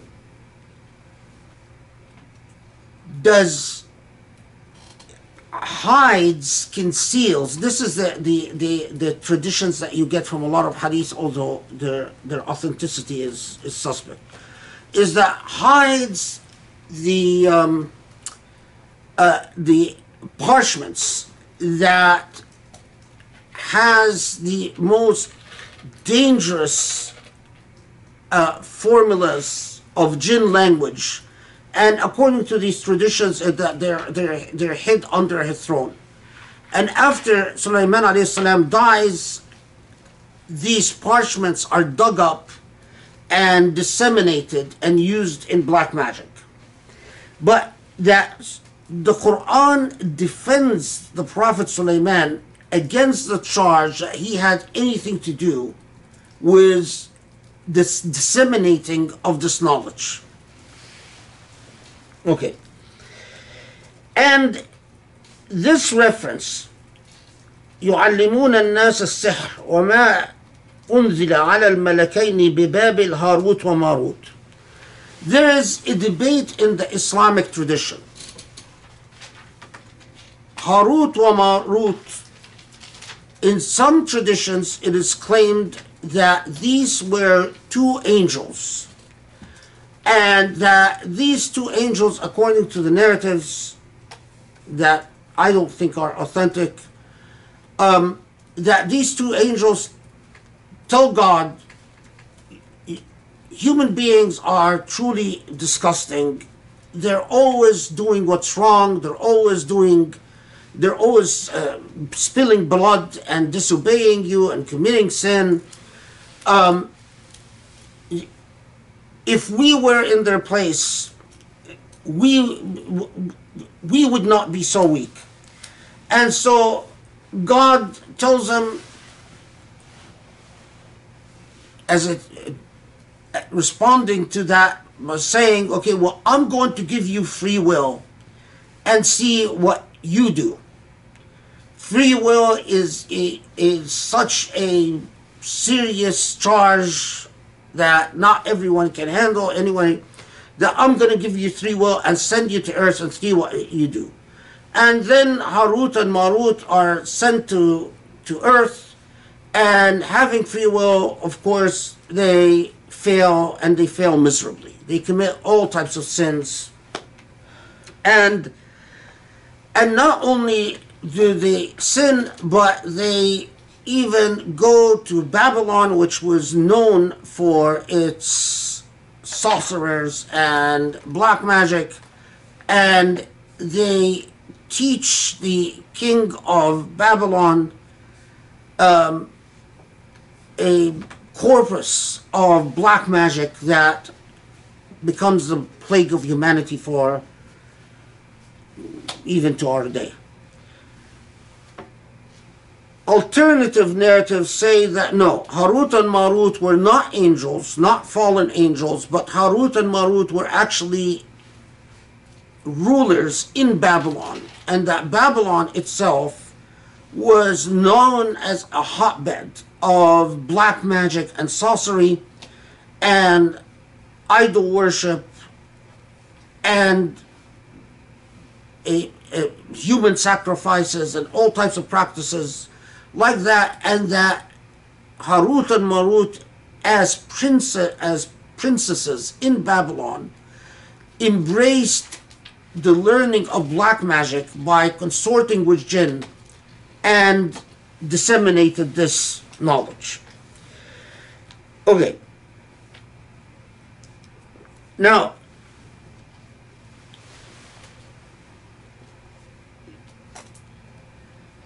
taking a step back, in the Islamic tradition, there is also a debate among scholars, Quranic commentators, who said that black magic doesn't exist as a reality. Among those were, for instance, Abu Hanifa, who said that, were students of Abu Hanifa attributed that to him, that black magic is nothing but sleight of hand, and that black magic does not alter the nature of reality. And others that said that no, black magic in fact alters the nature of reality. It actually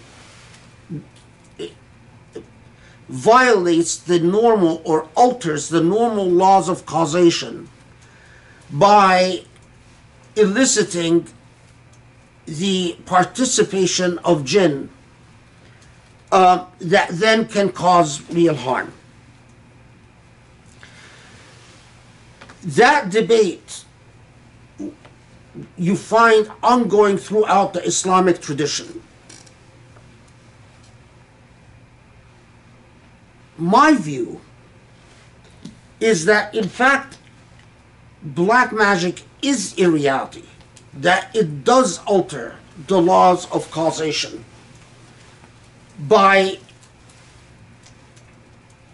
invoking energies and powers that we don't fully understand, except that it does call upon demons, and demons do participate in when these rituals are performed. And the logic of these rituals is to manipulate the existing energies in existence. What are often known, what were often in black magic referred to as the Solomonic texts. If you read people like Aleister Crowley, who claims that knowledge of black magic came from Solomon, that's a very Judeo-Christian outlook.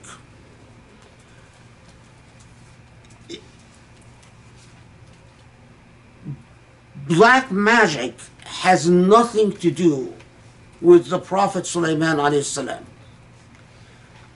It is a corruption of, or a distortion of things that go back to that time.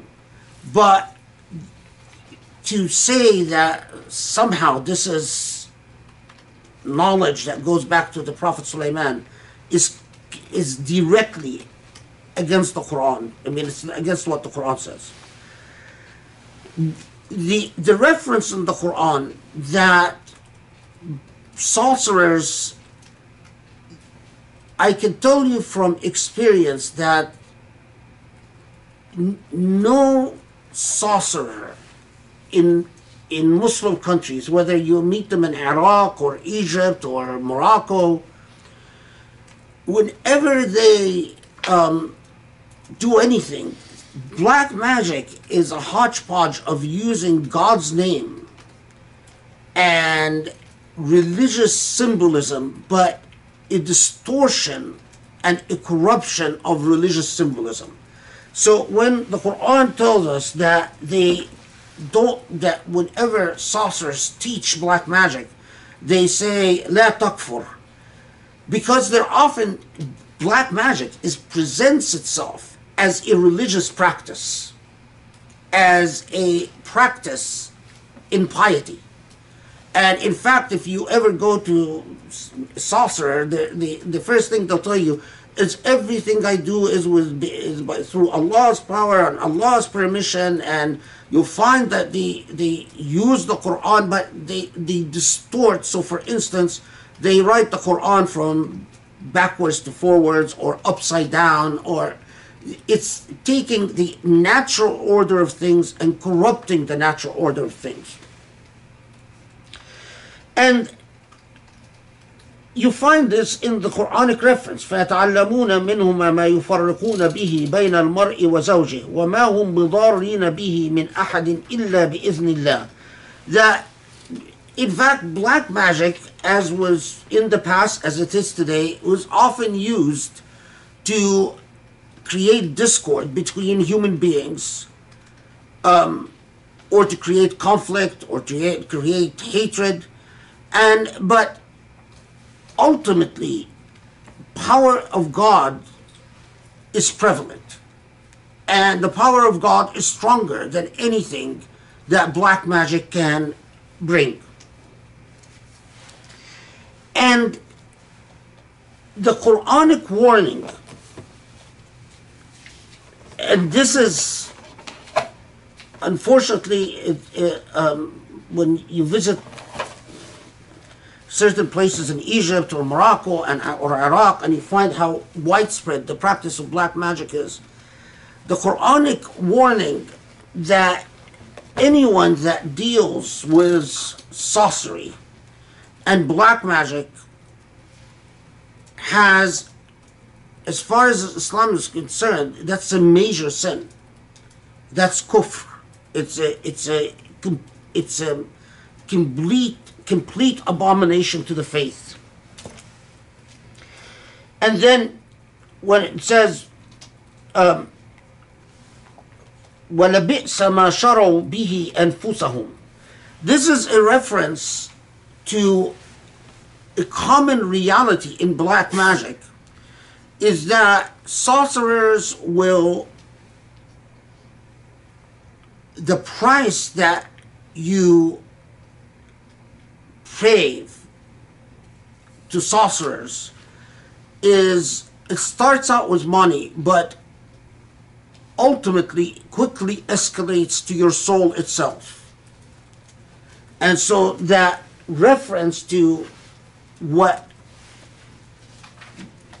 how horrible what they've purchased, ما شروا به أنفسهم, that what they how the condemnation of what the way that they've sold themselves to it. So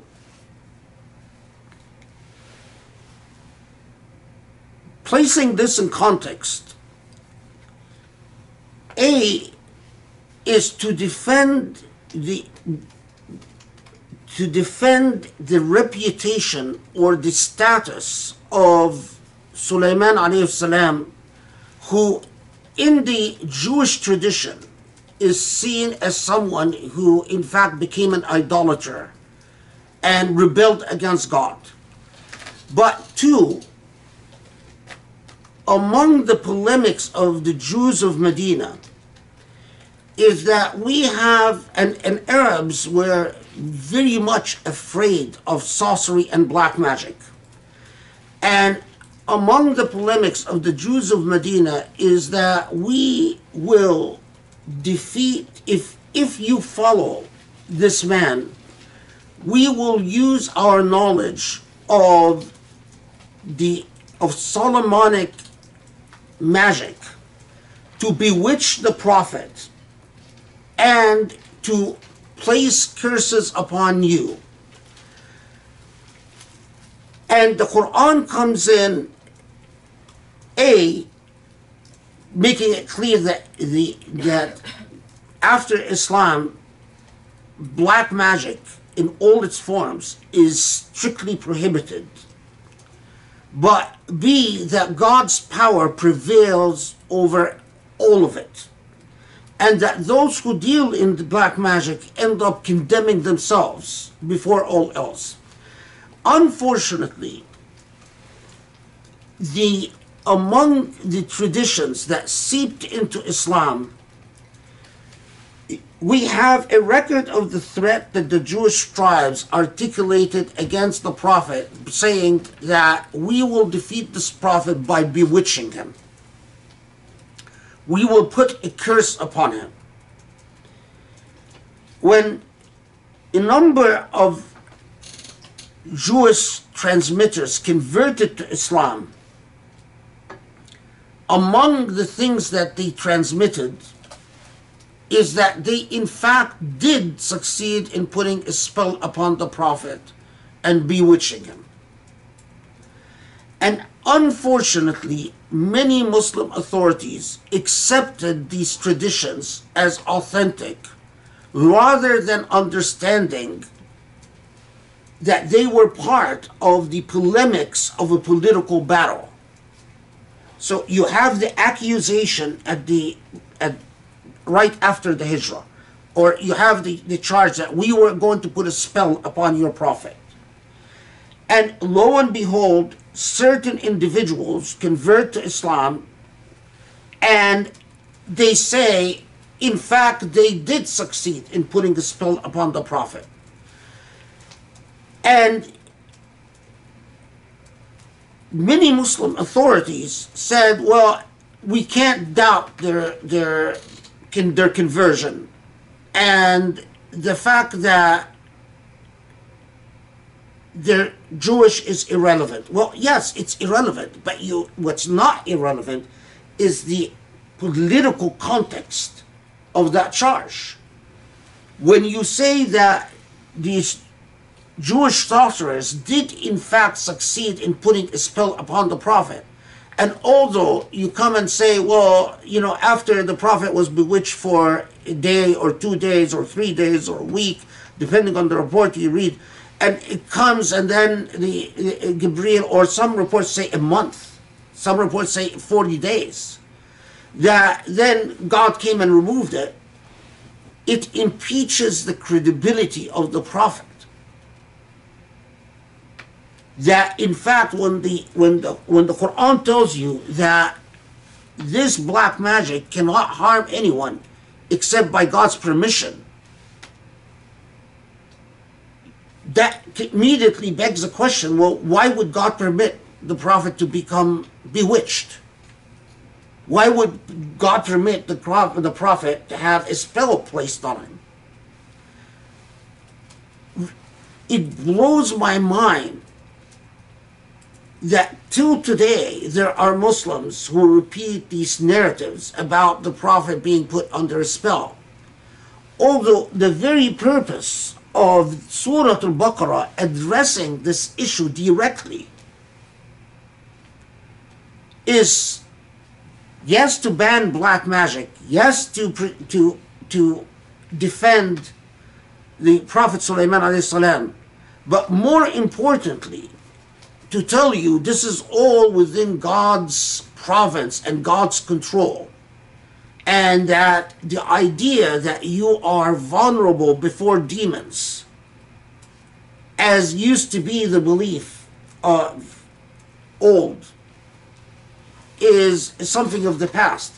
And that's what empowers some, although I don't, that's not the conviction that I have, but that's what empowers people like Abu Hanifa and many other, or Razi, to say there is no such thing as black magic, that it's all a sleight of the hand.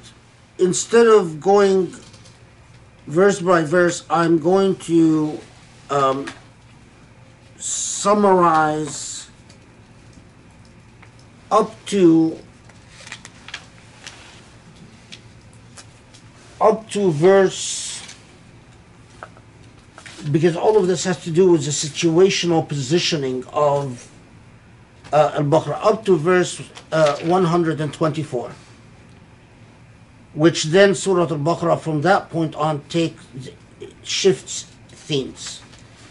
But before I do that, let's take a 2-minute break because I need to use the restroom.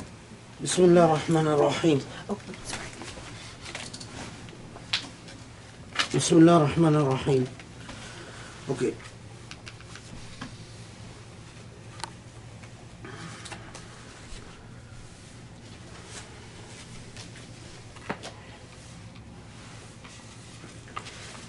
So, for just temporarily, I'm going to skip over 106 Ayat al-Nasakh and come back to it.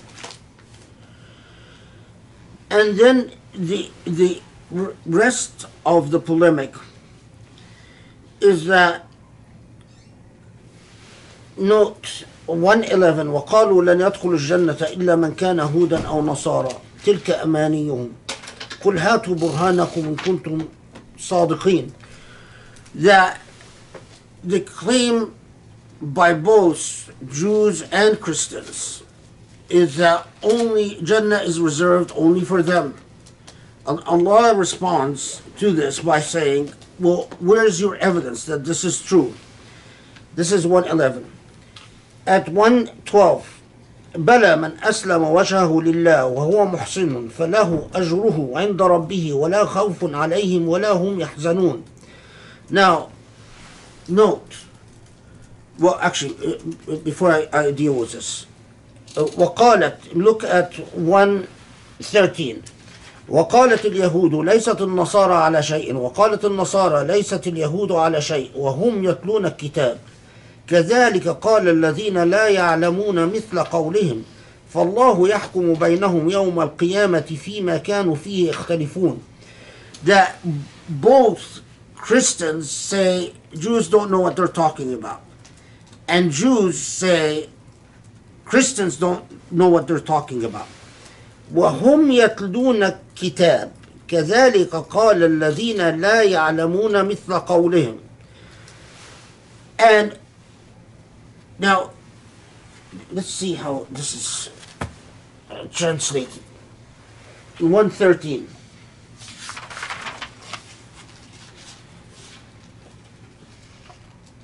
So the Christians said that the Jews assert the Christians are wrong. They don't know what they're talking about. Jews say the same thing about Christians. And both recite the divine writ. And like unto them, what they say have always spoken those who are devoid of knowledge. Okay. Now, you can easily do as many commentators did and say, well, it's what's saying is Jews are wrong, Christians are wrong, and Muslims must be right. But look at the language specifically again. It says this exclusionary attitude is an error of those consistently of those before them. The clear import of this is that the exclusionary attitude is wrong. Now go back now to 112. بلى من أسلم وجهه لله وهو محسن فله أجره عند ربه ولا خوف عليهم ولا هم يحزنون. This is right after criticizing the Jews for saying we will go to heaven and the Christians won't, and criticizing the Christians for saying heaven is reserved exclusively for us. But then it says what? بلى من أسلم وجهه لله. That who turns his face in surrender to God. أسلم وجهه is the real meaning of Islam. That you turn your face towards God and you do good, then you have your reward and you should not fear and have nothing to be sad about. وَلَا هُمْ يَحْزَنُونَ. For the Quran to come before this, as we've said, says that Christians, Jews, and the Sabians have their reward with God if they do good. And then here, to come and say, well, the Christian says heaven is for them, Jews say heaven is for them. But in fact, that who turns their face towards God, aslama wajhahu lillah, means you live piously. Here surrender is not in the technical sense of surrender that develops later in Islamic tradition, but that you live humbly before God. You accept God and you live a moral, virtuous life. And then this is affirmed by the verse right after it by saying that the Jews says Christians don't know what they're talking about, and Christians said Jews don't know what they're talking about. And the problem is that those before them did the same thing. The clear import of the message here and is that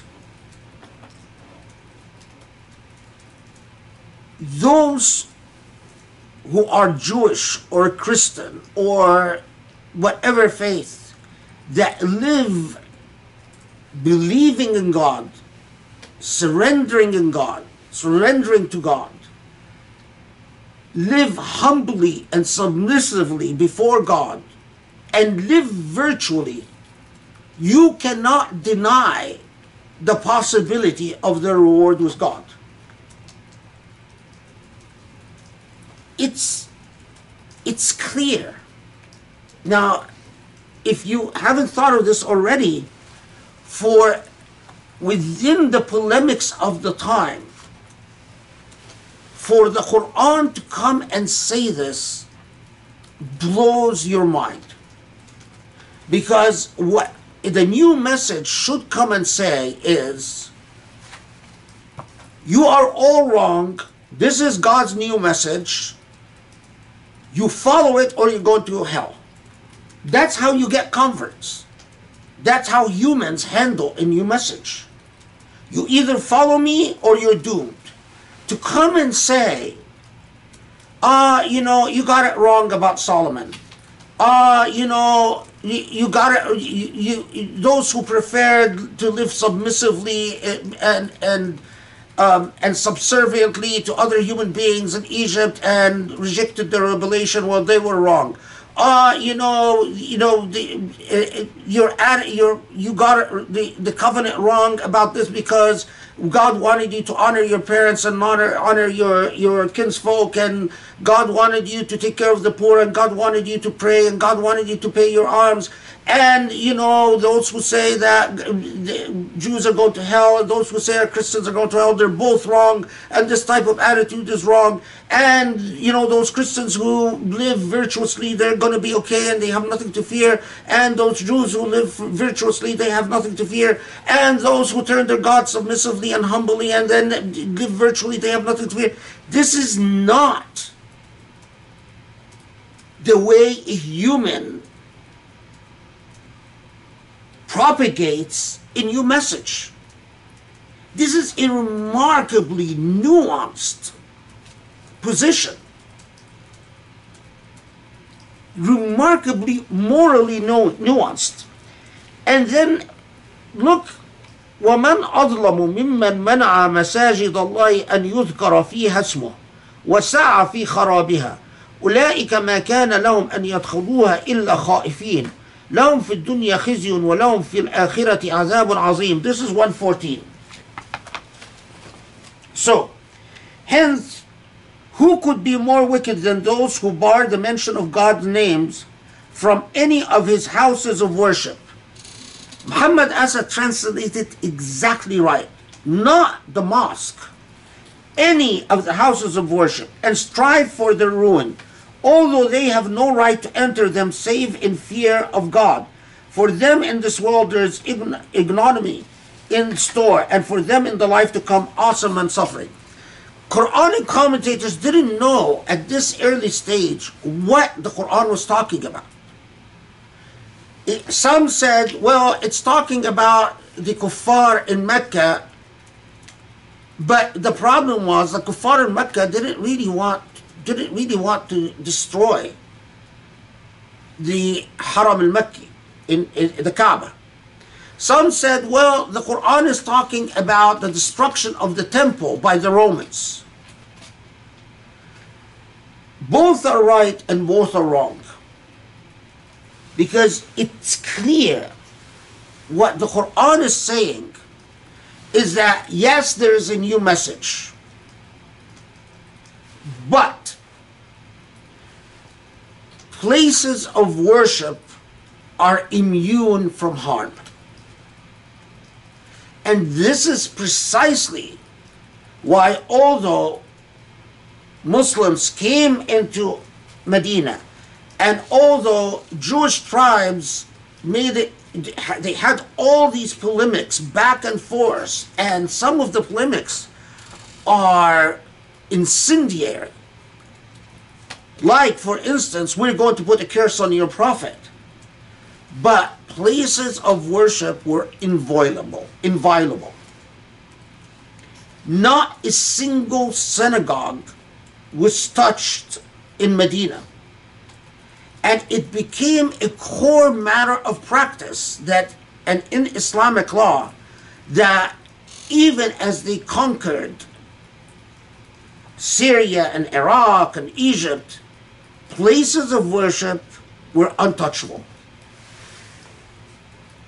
This is so much so that Muslims erred on the side of preserving places of worship, like in Palestine, that they weren't sure belonged to either Christians or Jews, and belonged to cults that had bizarre systems of belief, some of them actually.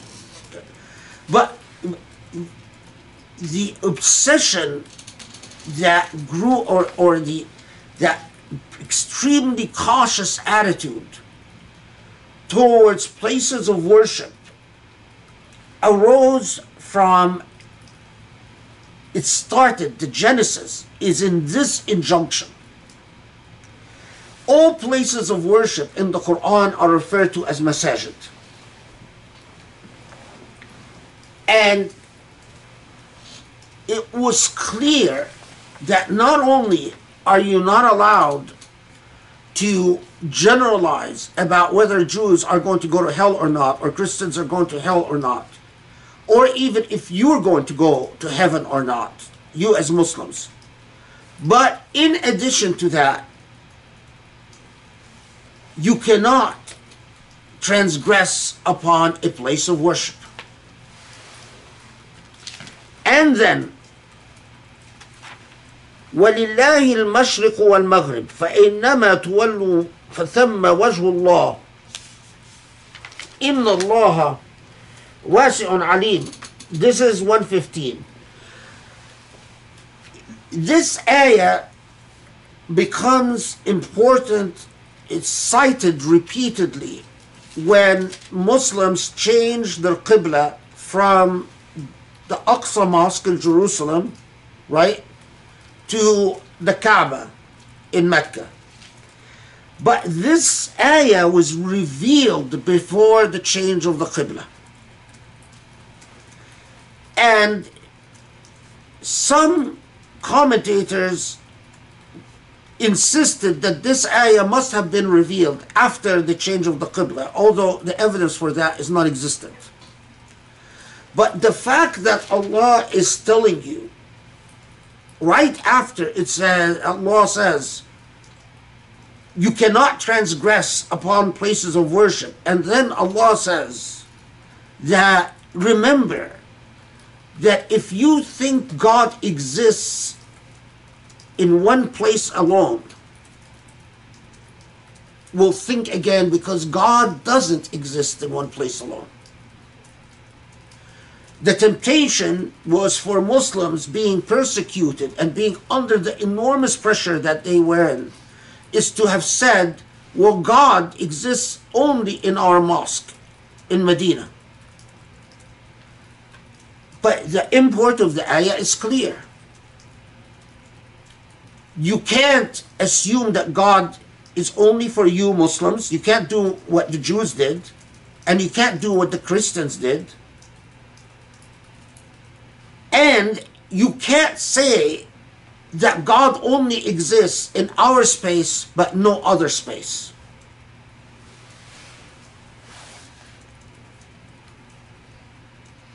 Okay.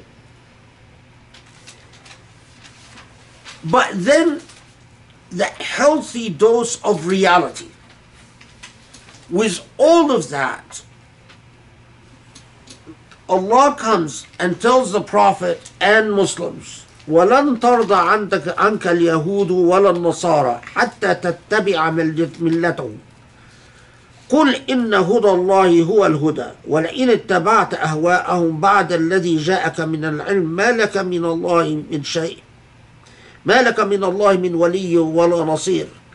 That despite your high moral stand, despite your discerning moral attitude, despite the fact that you didn't come and condemn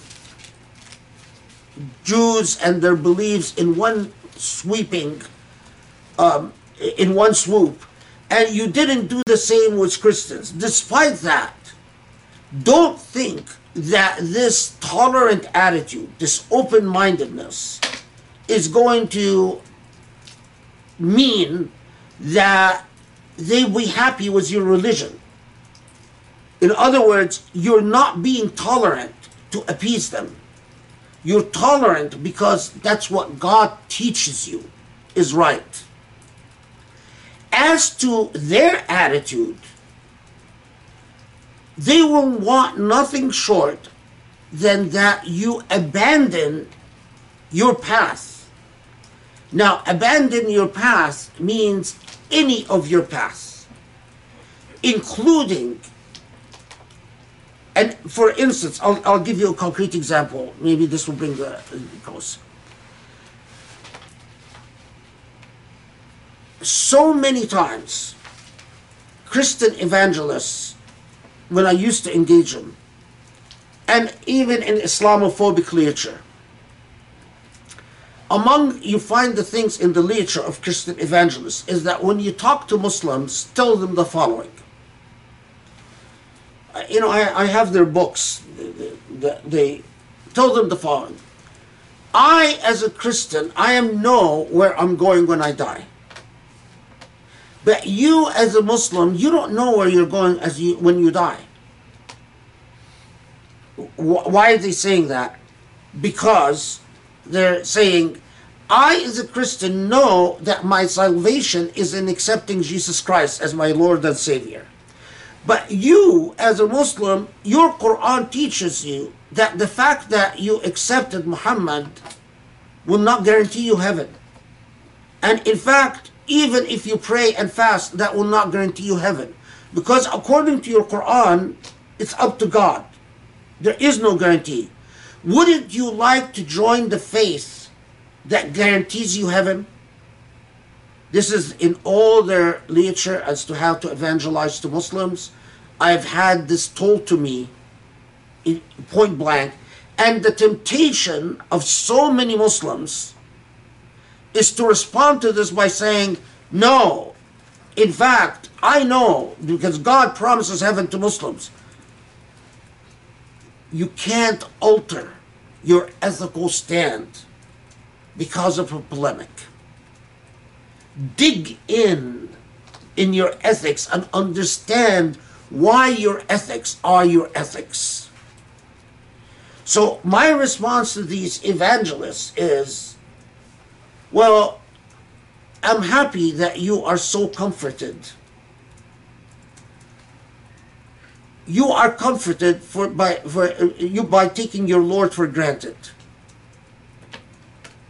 That delusion, living a delusion doesn't bring me any comfort.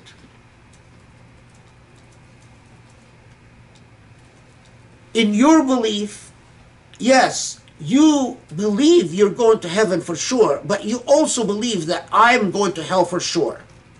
In my belief, I have a reasonable conviction that God is just, and that if I do all that God asks of me, I'm going to heaven. And in my belief, I have a reasonable belief that you might still go to heaven. Which of us has the higher moral position? In my belief, I don't condemn myself and I don't celebrate myself. Your belief celebrates you and condemns me. Which is better?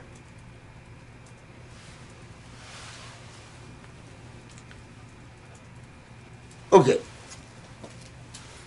Now, notice, and I'm going to stop after this, but notice then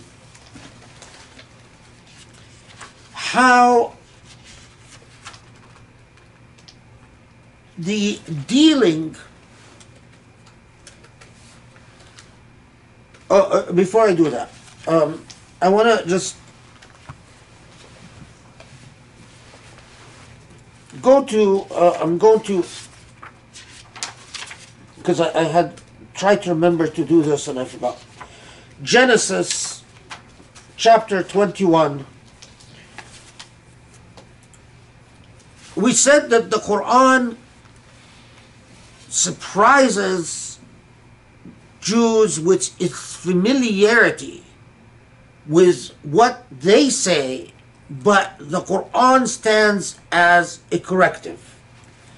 Now, okay, so you know the story that in the Bible you have always Abraham mentioned, Isaac mentioned, Moses mentioned.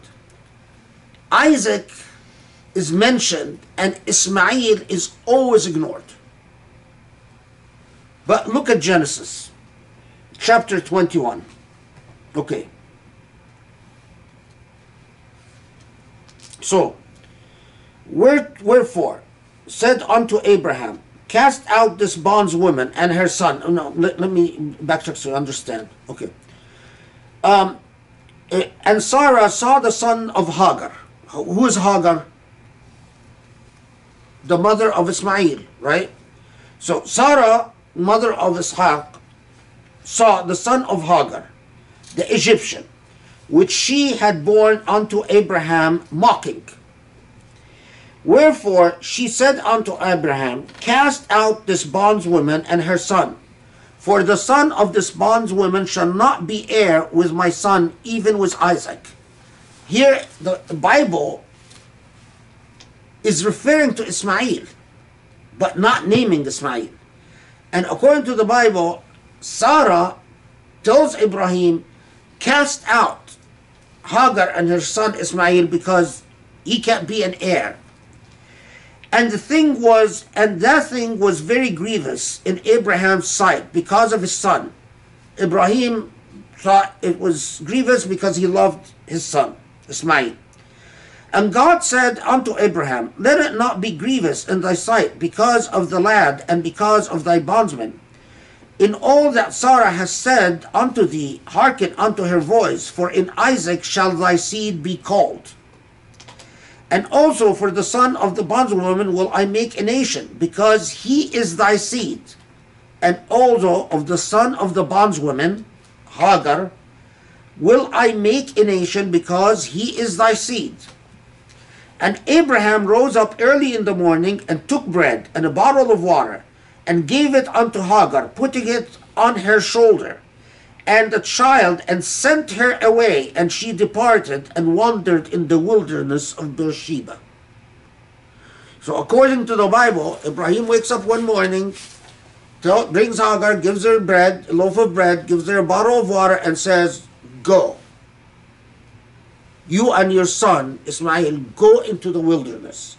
The wilderness of Beersheba back then included everything below the Jordan. So all of Arabia was considered wilderness of Beersheba. And the water was spent in the bottle. So she finished the water. And she cast the child under one of the shrubs. And she went and sat her down over against him a good way off, as it were a bowshot. For she said, let me not see the death of the child. And she sat over against him and lifted up her voice and wept. So she thought her son was going to die, so she put him down in the bushes and said, I don't want to see him die. And so she was crying. And God heard the voice of the lad, and the angel of God called to Hagar out of heaven and said unto her, what aileth thee, Hagar? Fear not, for God has heard the voice of the lad where he is. Arise, lift up the lad, and hold him in thine hand, and for I will make him a great nation. And God opened her eyes, and she saw a well of water, and she went and filled the bottle with water, and gave the lad drink. So God gave her a well of water. What's the well of water that God gave Hagar? Zamzam. So Zamzam is in the Bible. So when the Quran comes and says, I've sent you a revelation, a confirmation of what you have, the difference is the Bible says that Ismail, the seed of Ismail, will be a great nation. Later on, as I showed you, it says that the brother of Ishaq, the Messiah, will come from the brother of Ishaq. This narrative in Genesis is completely ignored both in Judaism and Christianity, because it confirms exactly what the Quran says. But the Quran picks up where the Bible leaves off and says that it's not just a great nation, but a great prophet and the correction of the past. So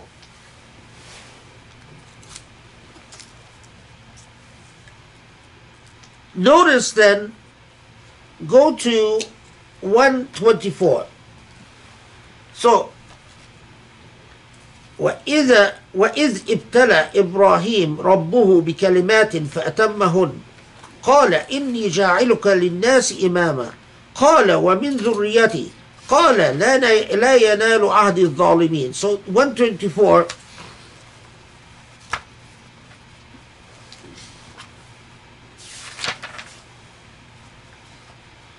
And remember when your sustainer tried Abraham by his commandments, and the later fulfilled them. He said, behold, I shall make you a leader of men. And Abraham asked, will you make leaders of my offspring as well? God answered, my covenant does not embrace al-zalimun. My covenant does not embrace the unjust. Okay. This is now critical. Why? The Bible, the seed of Ibrahim and Ishaq are the bearers of the covenant, right or wrong. They're the chosen people. They are the bearers of the covenant, even if it's someone like what the Bible says about Solomon, who even were, and what the Bible says about the Israelites, that they often become idolaters. It doesn't matter. The seed, the descent of Ibrahim and Ishaq are chosen. The Quran comes and it is precisely, that's the bottom line, is that Ibrahim, the seed of Ibrahim comes prophets. That Islam agrees with the biblical tradition on. But the prophets are not limited to the descendants of Ishaq and Ibrahim But beyond that, but critically, the covenant is not given to the unjust. So there is no entitlement because you're chosen, or because you're the right tribe, or the right descent, or the right race. If you are unjust, you're not entitled to bear the covenant. So, I will finish tonight with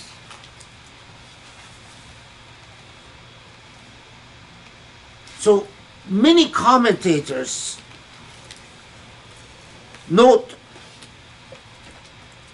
that this means that Quranically, any unjust human being and any unjust ruler cannot claim to be in good standing with God. Injustice is disqualifying. It doesn't matter if you are the guardian of the two holy sites. Are you just or unjust? It doesn't matter if you go around and calling yourself the great leader of the Egyptian people who claims that is guided directly by Allah, and that Allah talks to him. Are you just or unjust? It doesn't matter, in fact, whether you're Muslim or not Muslim. Are you just or unjust? And that is the main revolutionary act in Medina, is that Islam came and said, no, you have no entitlements, you have no privilege, you have no superiority. It is a matter of justice. Point blank. And look at what Muhammad Abdu says about this verse. الظالمين من الأمراء قد استعانوا بالظالمين من الفقهاء على إقناع العامة بأنهم أئمة الدين الذين يجب اتباعهم حتى في الأمور الدينية.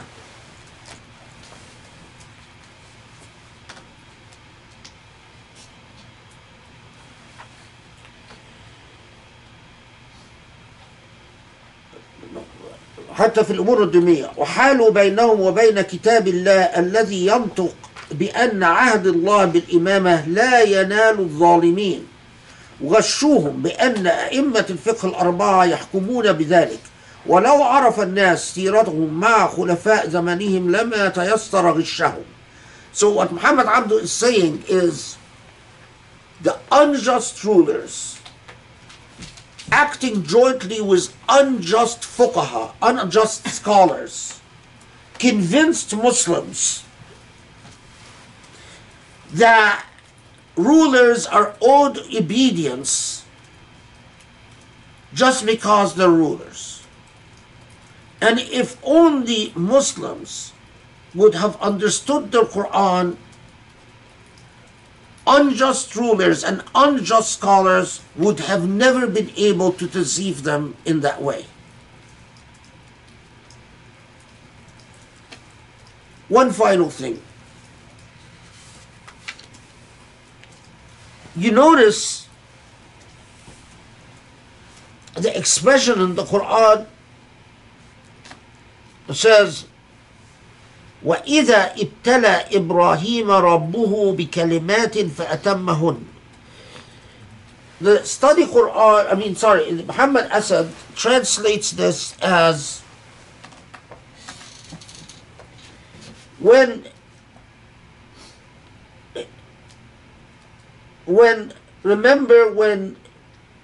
the sustainer, when God tried Ibrahim by God's commandments and then later fulfilled them. Literally, when God tried Ibrahim alayhi salam with God's kalima, with God's commandments. But do you want to see when I told you that there were people converting into Islam and injecting into Islam what cannot be part of Islam? Here, the commandments that Ibrahim is tested with and that prove Ibrahim's ethical position are what? Are the commandments in believing in God, worshiping only God, and standing for justice. But there is a tradition in Islam that tells you something very odd. That what God is talking about in the test that Ibrahim passed is the laws consisting of shaving the mustache, properly rinsing your mouth, properly cleaning your nose, using the siwak, properly cutting your nails, properly shaving your pubic hair, properly shaving your armpit hair, and so on. Here, this tradition makes the challenge to Ibrahim highly ritualistic, devoid of any moral content.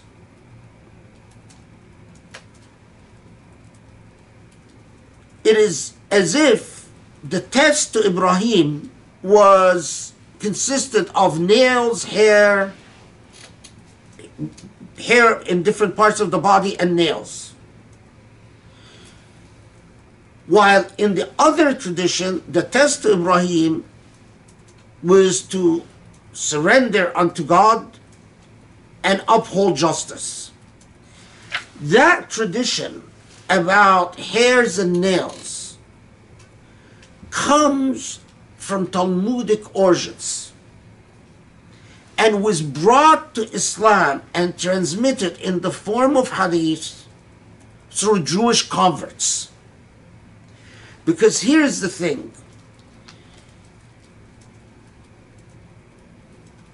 I don't know if you've ever heard Islamophobes accuse Islam of being a highly ritualistic religion. And they call it orthopraxy. It's about correct practice, not correct belief. That is a thoroughly Orientalist projection. Because it is Judaism, and particularly the rabbinic tradition, that is highly ritualistic.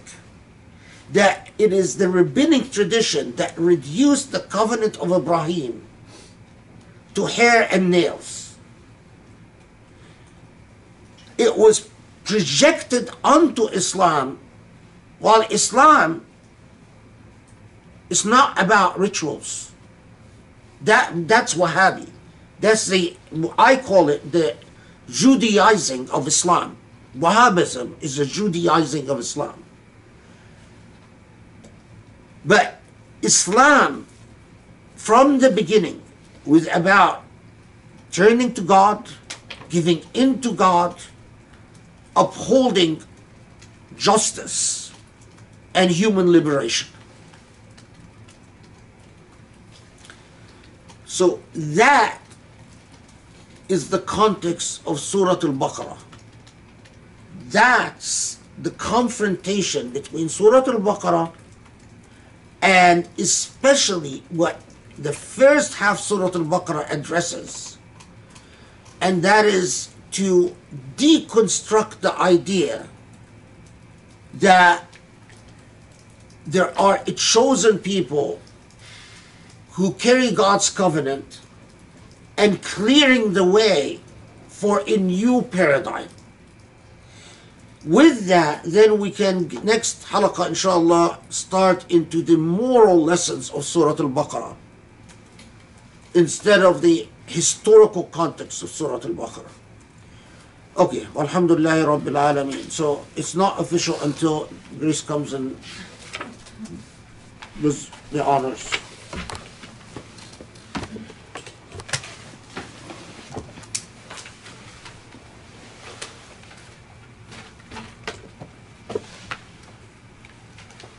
I hope it was not. I hope I was clear enough and I was not hard to understand. It's a lot of concepts and a lot of ideas. Bismillah ar-Rahman ar-Rahim.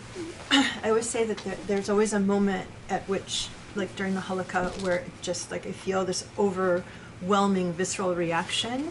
And today I felt like I just wanted to cry. This is so beautiful. And especially I think as a convert, I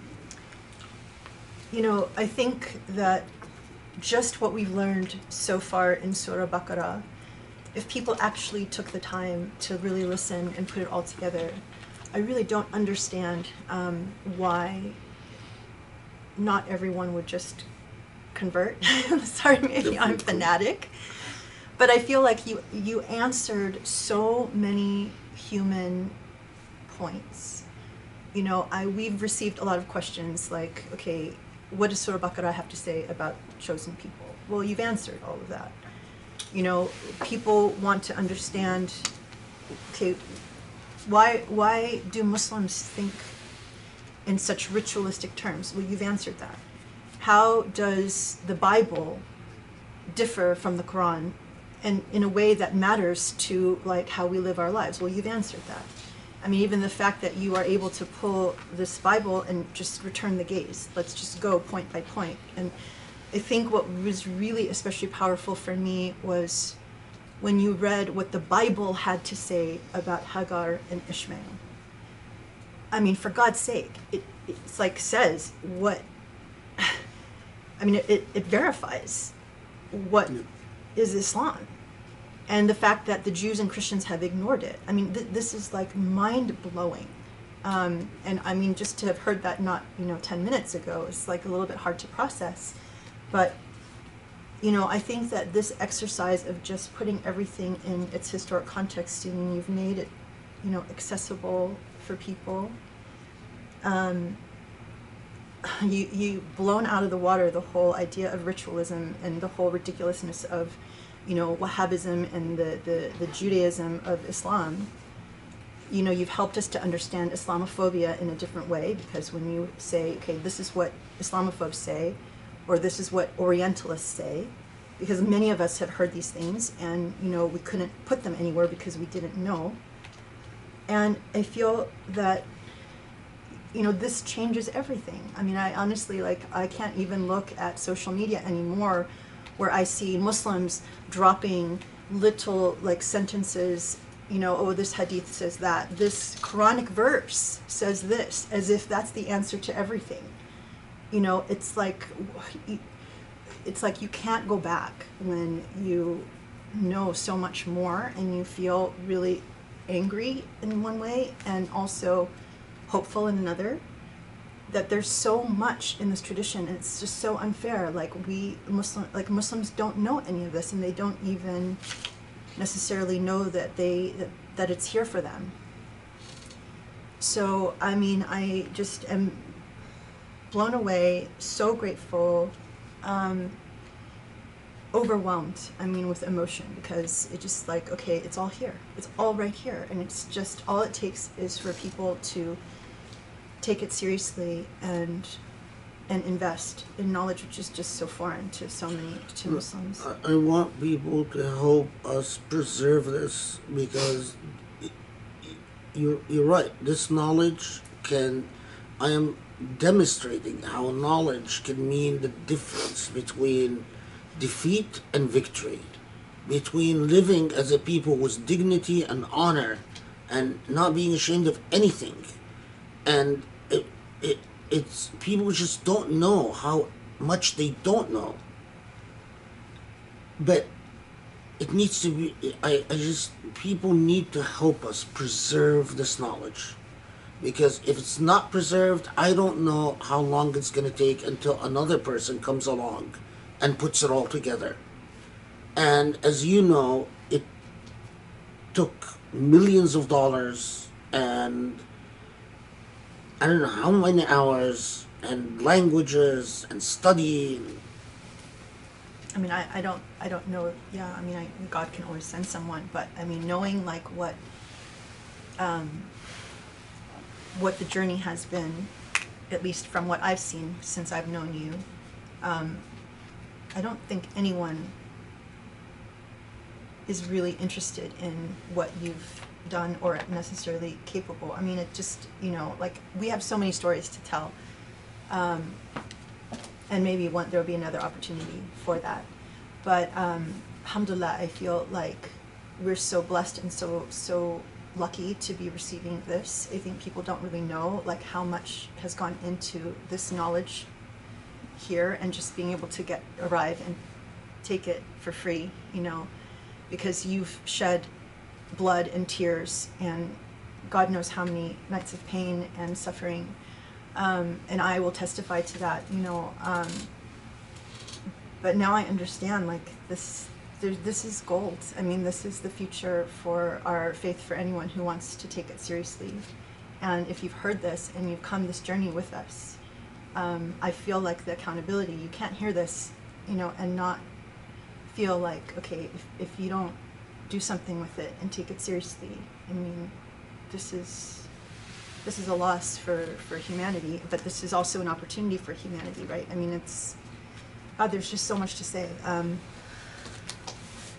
Alhamdulillah. But I don't know, I think I haven't felt viscerally, I mean, I don't know if anyone else wants to chime in, but this is the answer that, you know, Muslims need to turn things around and to see how we have something to offer humanity that other faith traditions don't have. And it's not like it's that hard. It's not, I mean, well, I should say it is hard. You make it seem so easy. But to arrive here is, you know, amazing. So thank you. I want to cry. So anyway, I'm really excited to hear the next phase, the moral part. I mean, you think like, oh my God, you know, what we received today in the last 3 days is oceans of knowledge, and so and the fact that we have not even, I mean, this is now just the 68th surah out of 114. Holy cow! You know, what remains. But yes, please, to anyone who's hearing this, you know, if you're part of this, you know, what we're doing here, I mean, we work around the clock, all of us, doing our different parts of this, trying to preserve this tradition, you know, whether it's transcribing, editing, you know, recording, uploading, taking snippets. I mean, everyone, even just supporting everyone else, just being a friend. We're all here and we're all in it, and because we all believe that this is something really important for the future. And so if you want to be with us on this journey, come, we invite you. You know, whatever you can do, even just a prayer, you know, God will accept, and we will be so grateful for that. So tell your friends, tell anyone who you think is searching, that here it is. You know, it takes some work, but it's here. Alhamdulillah, thank you so much. And inshallah, I hope you guys enjoy the rest of your weekend, and we hope to see you next Wednesday to be continued. Alhamdulillah. We're going to all go have a crying session together. Alhamdulillah. Assalamu alaikum, everybody. Assalamu alaikum.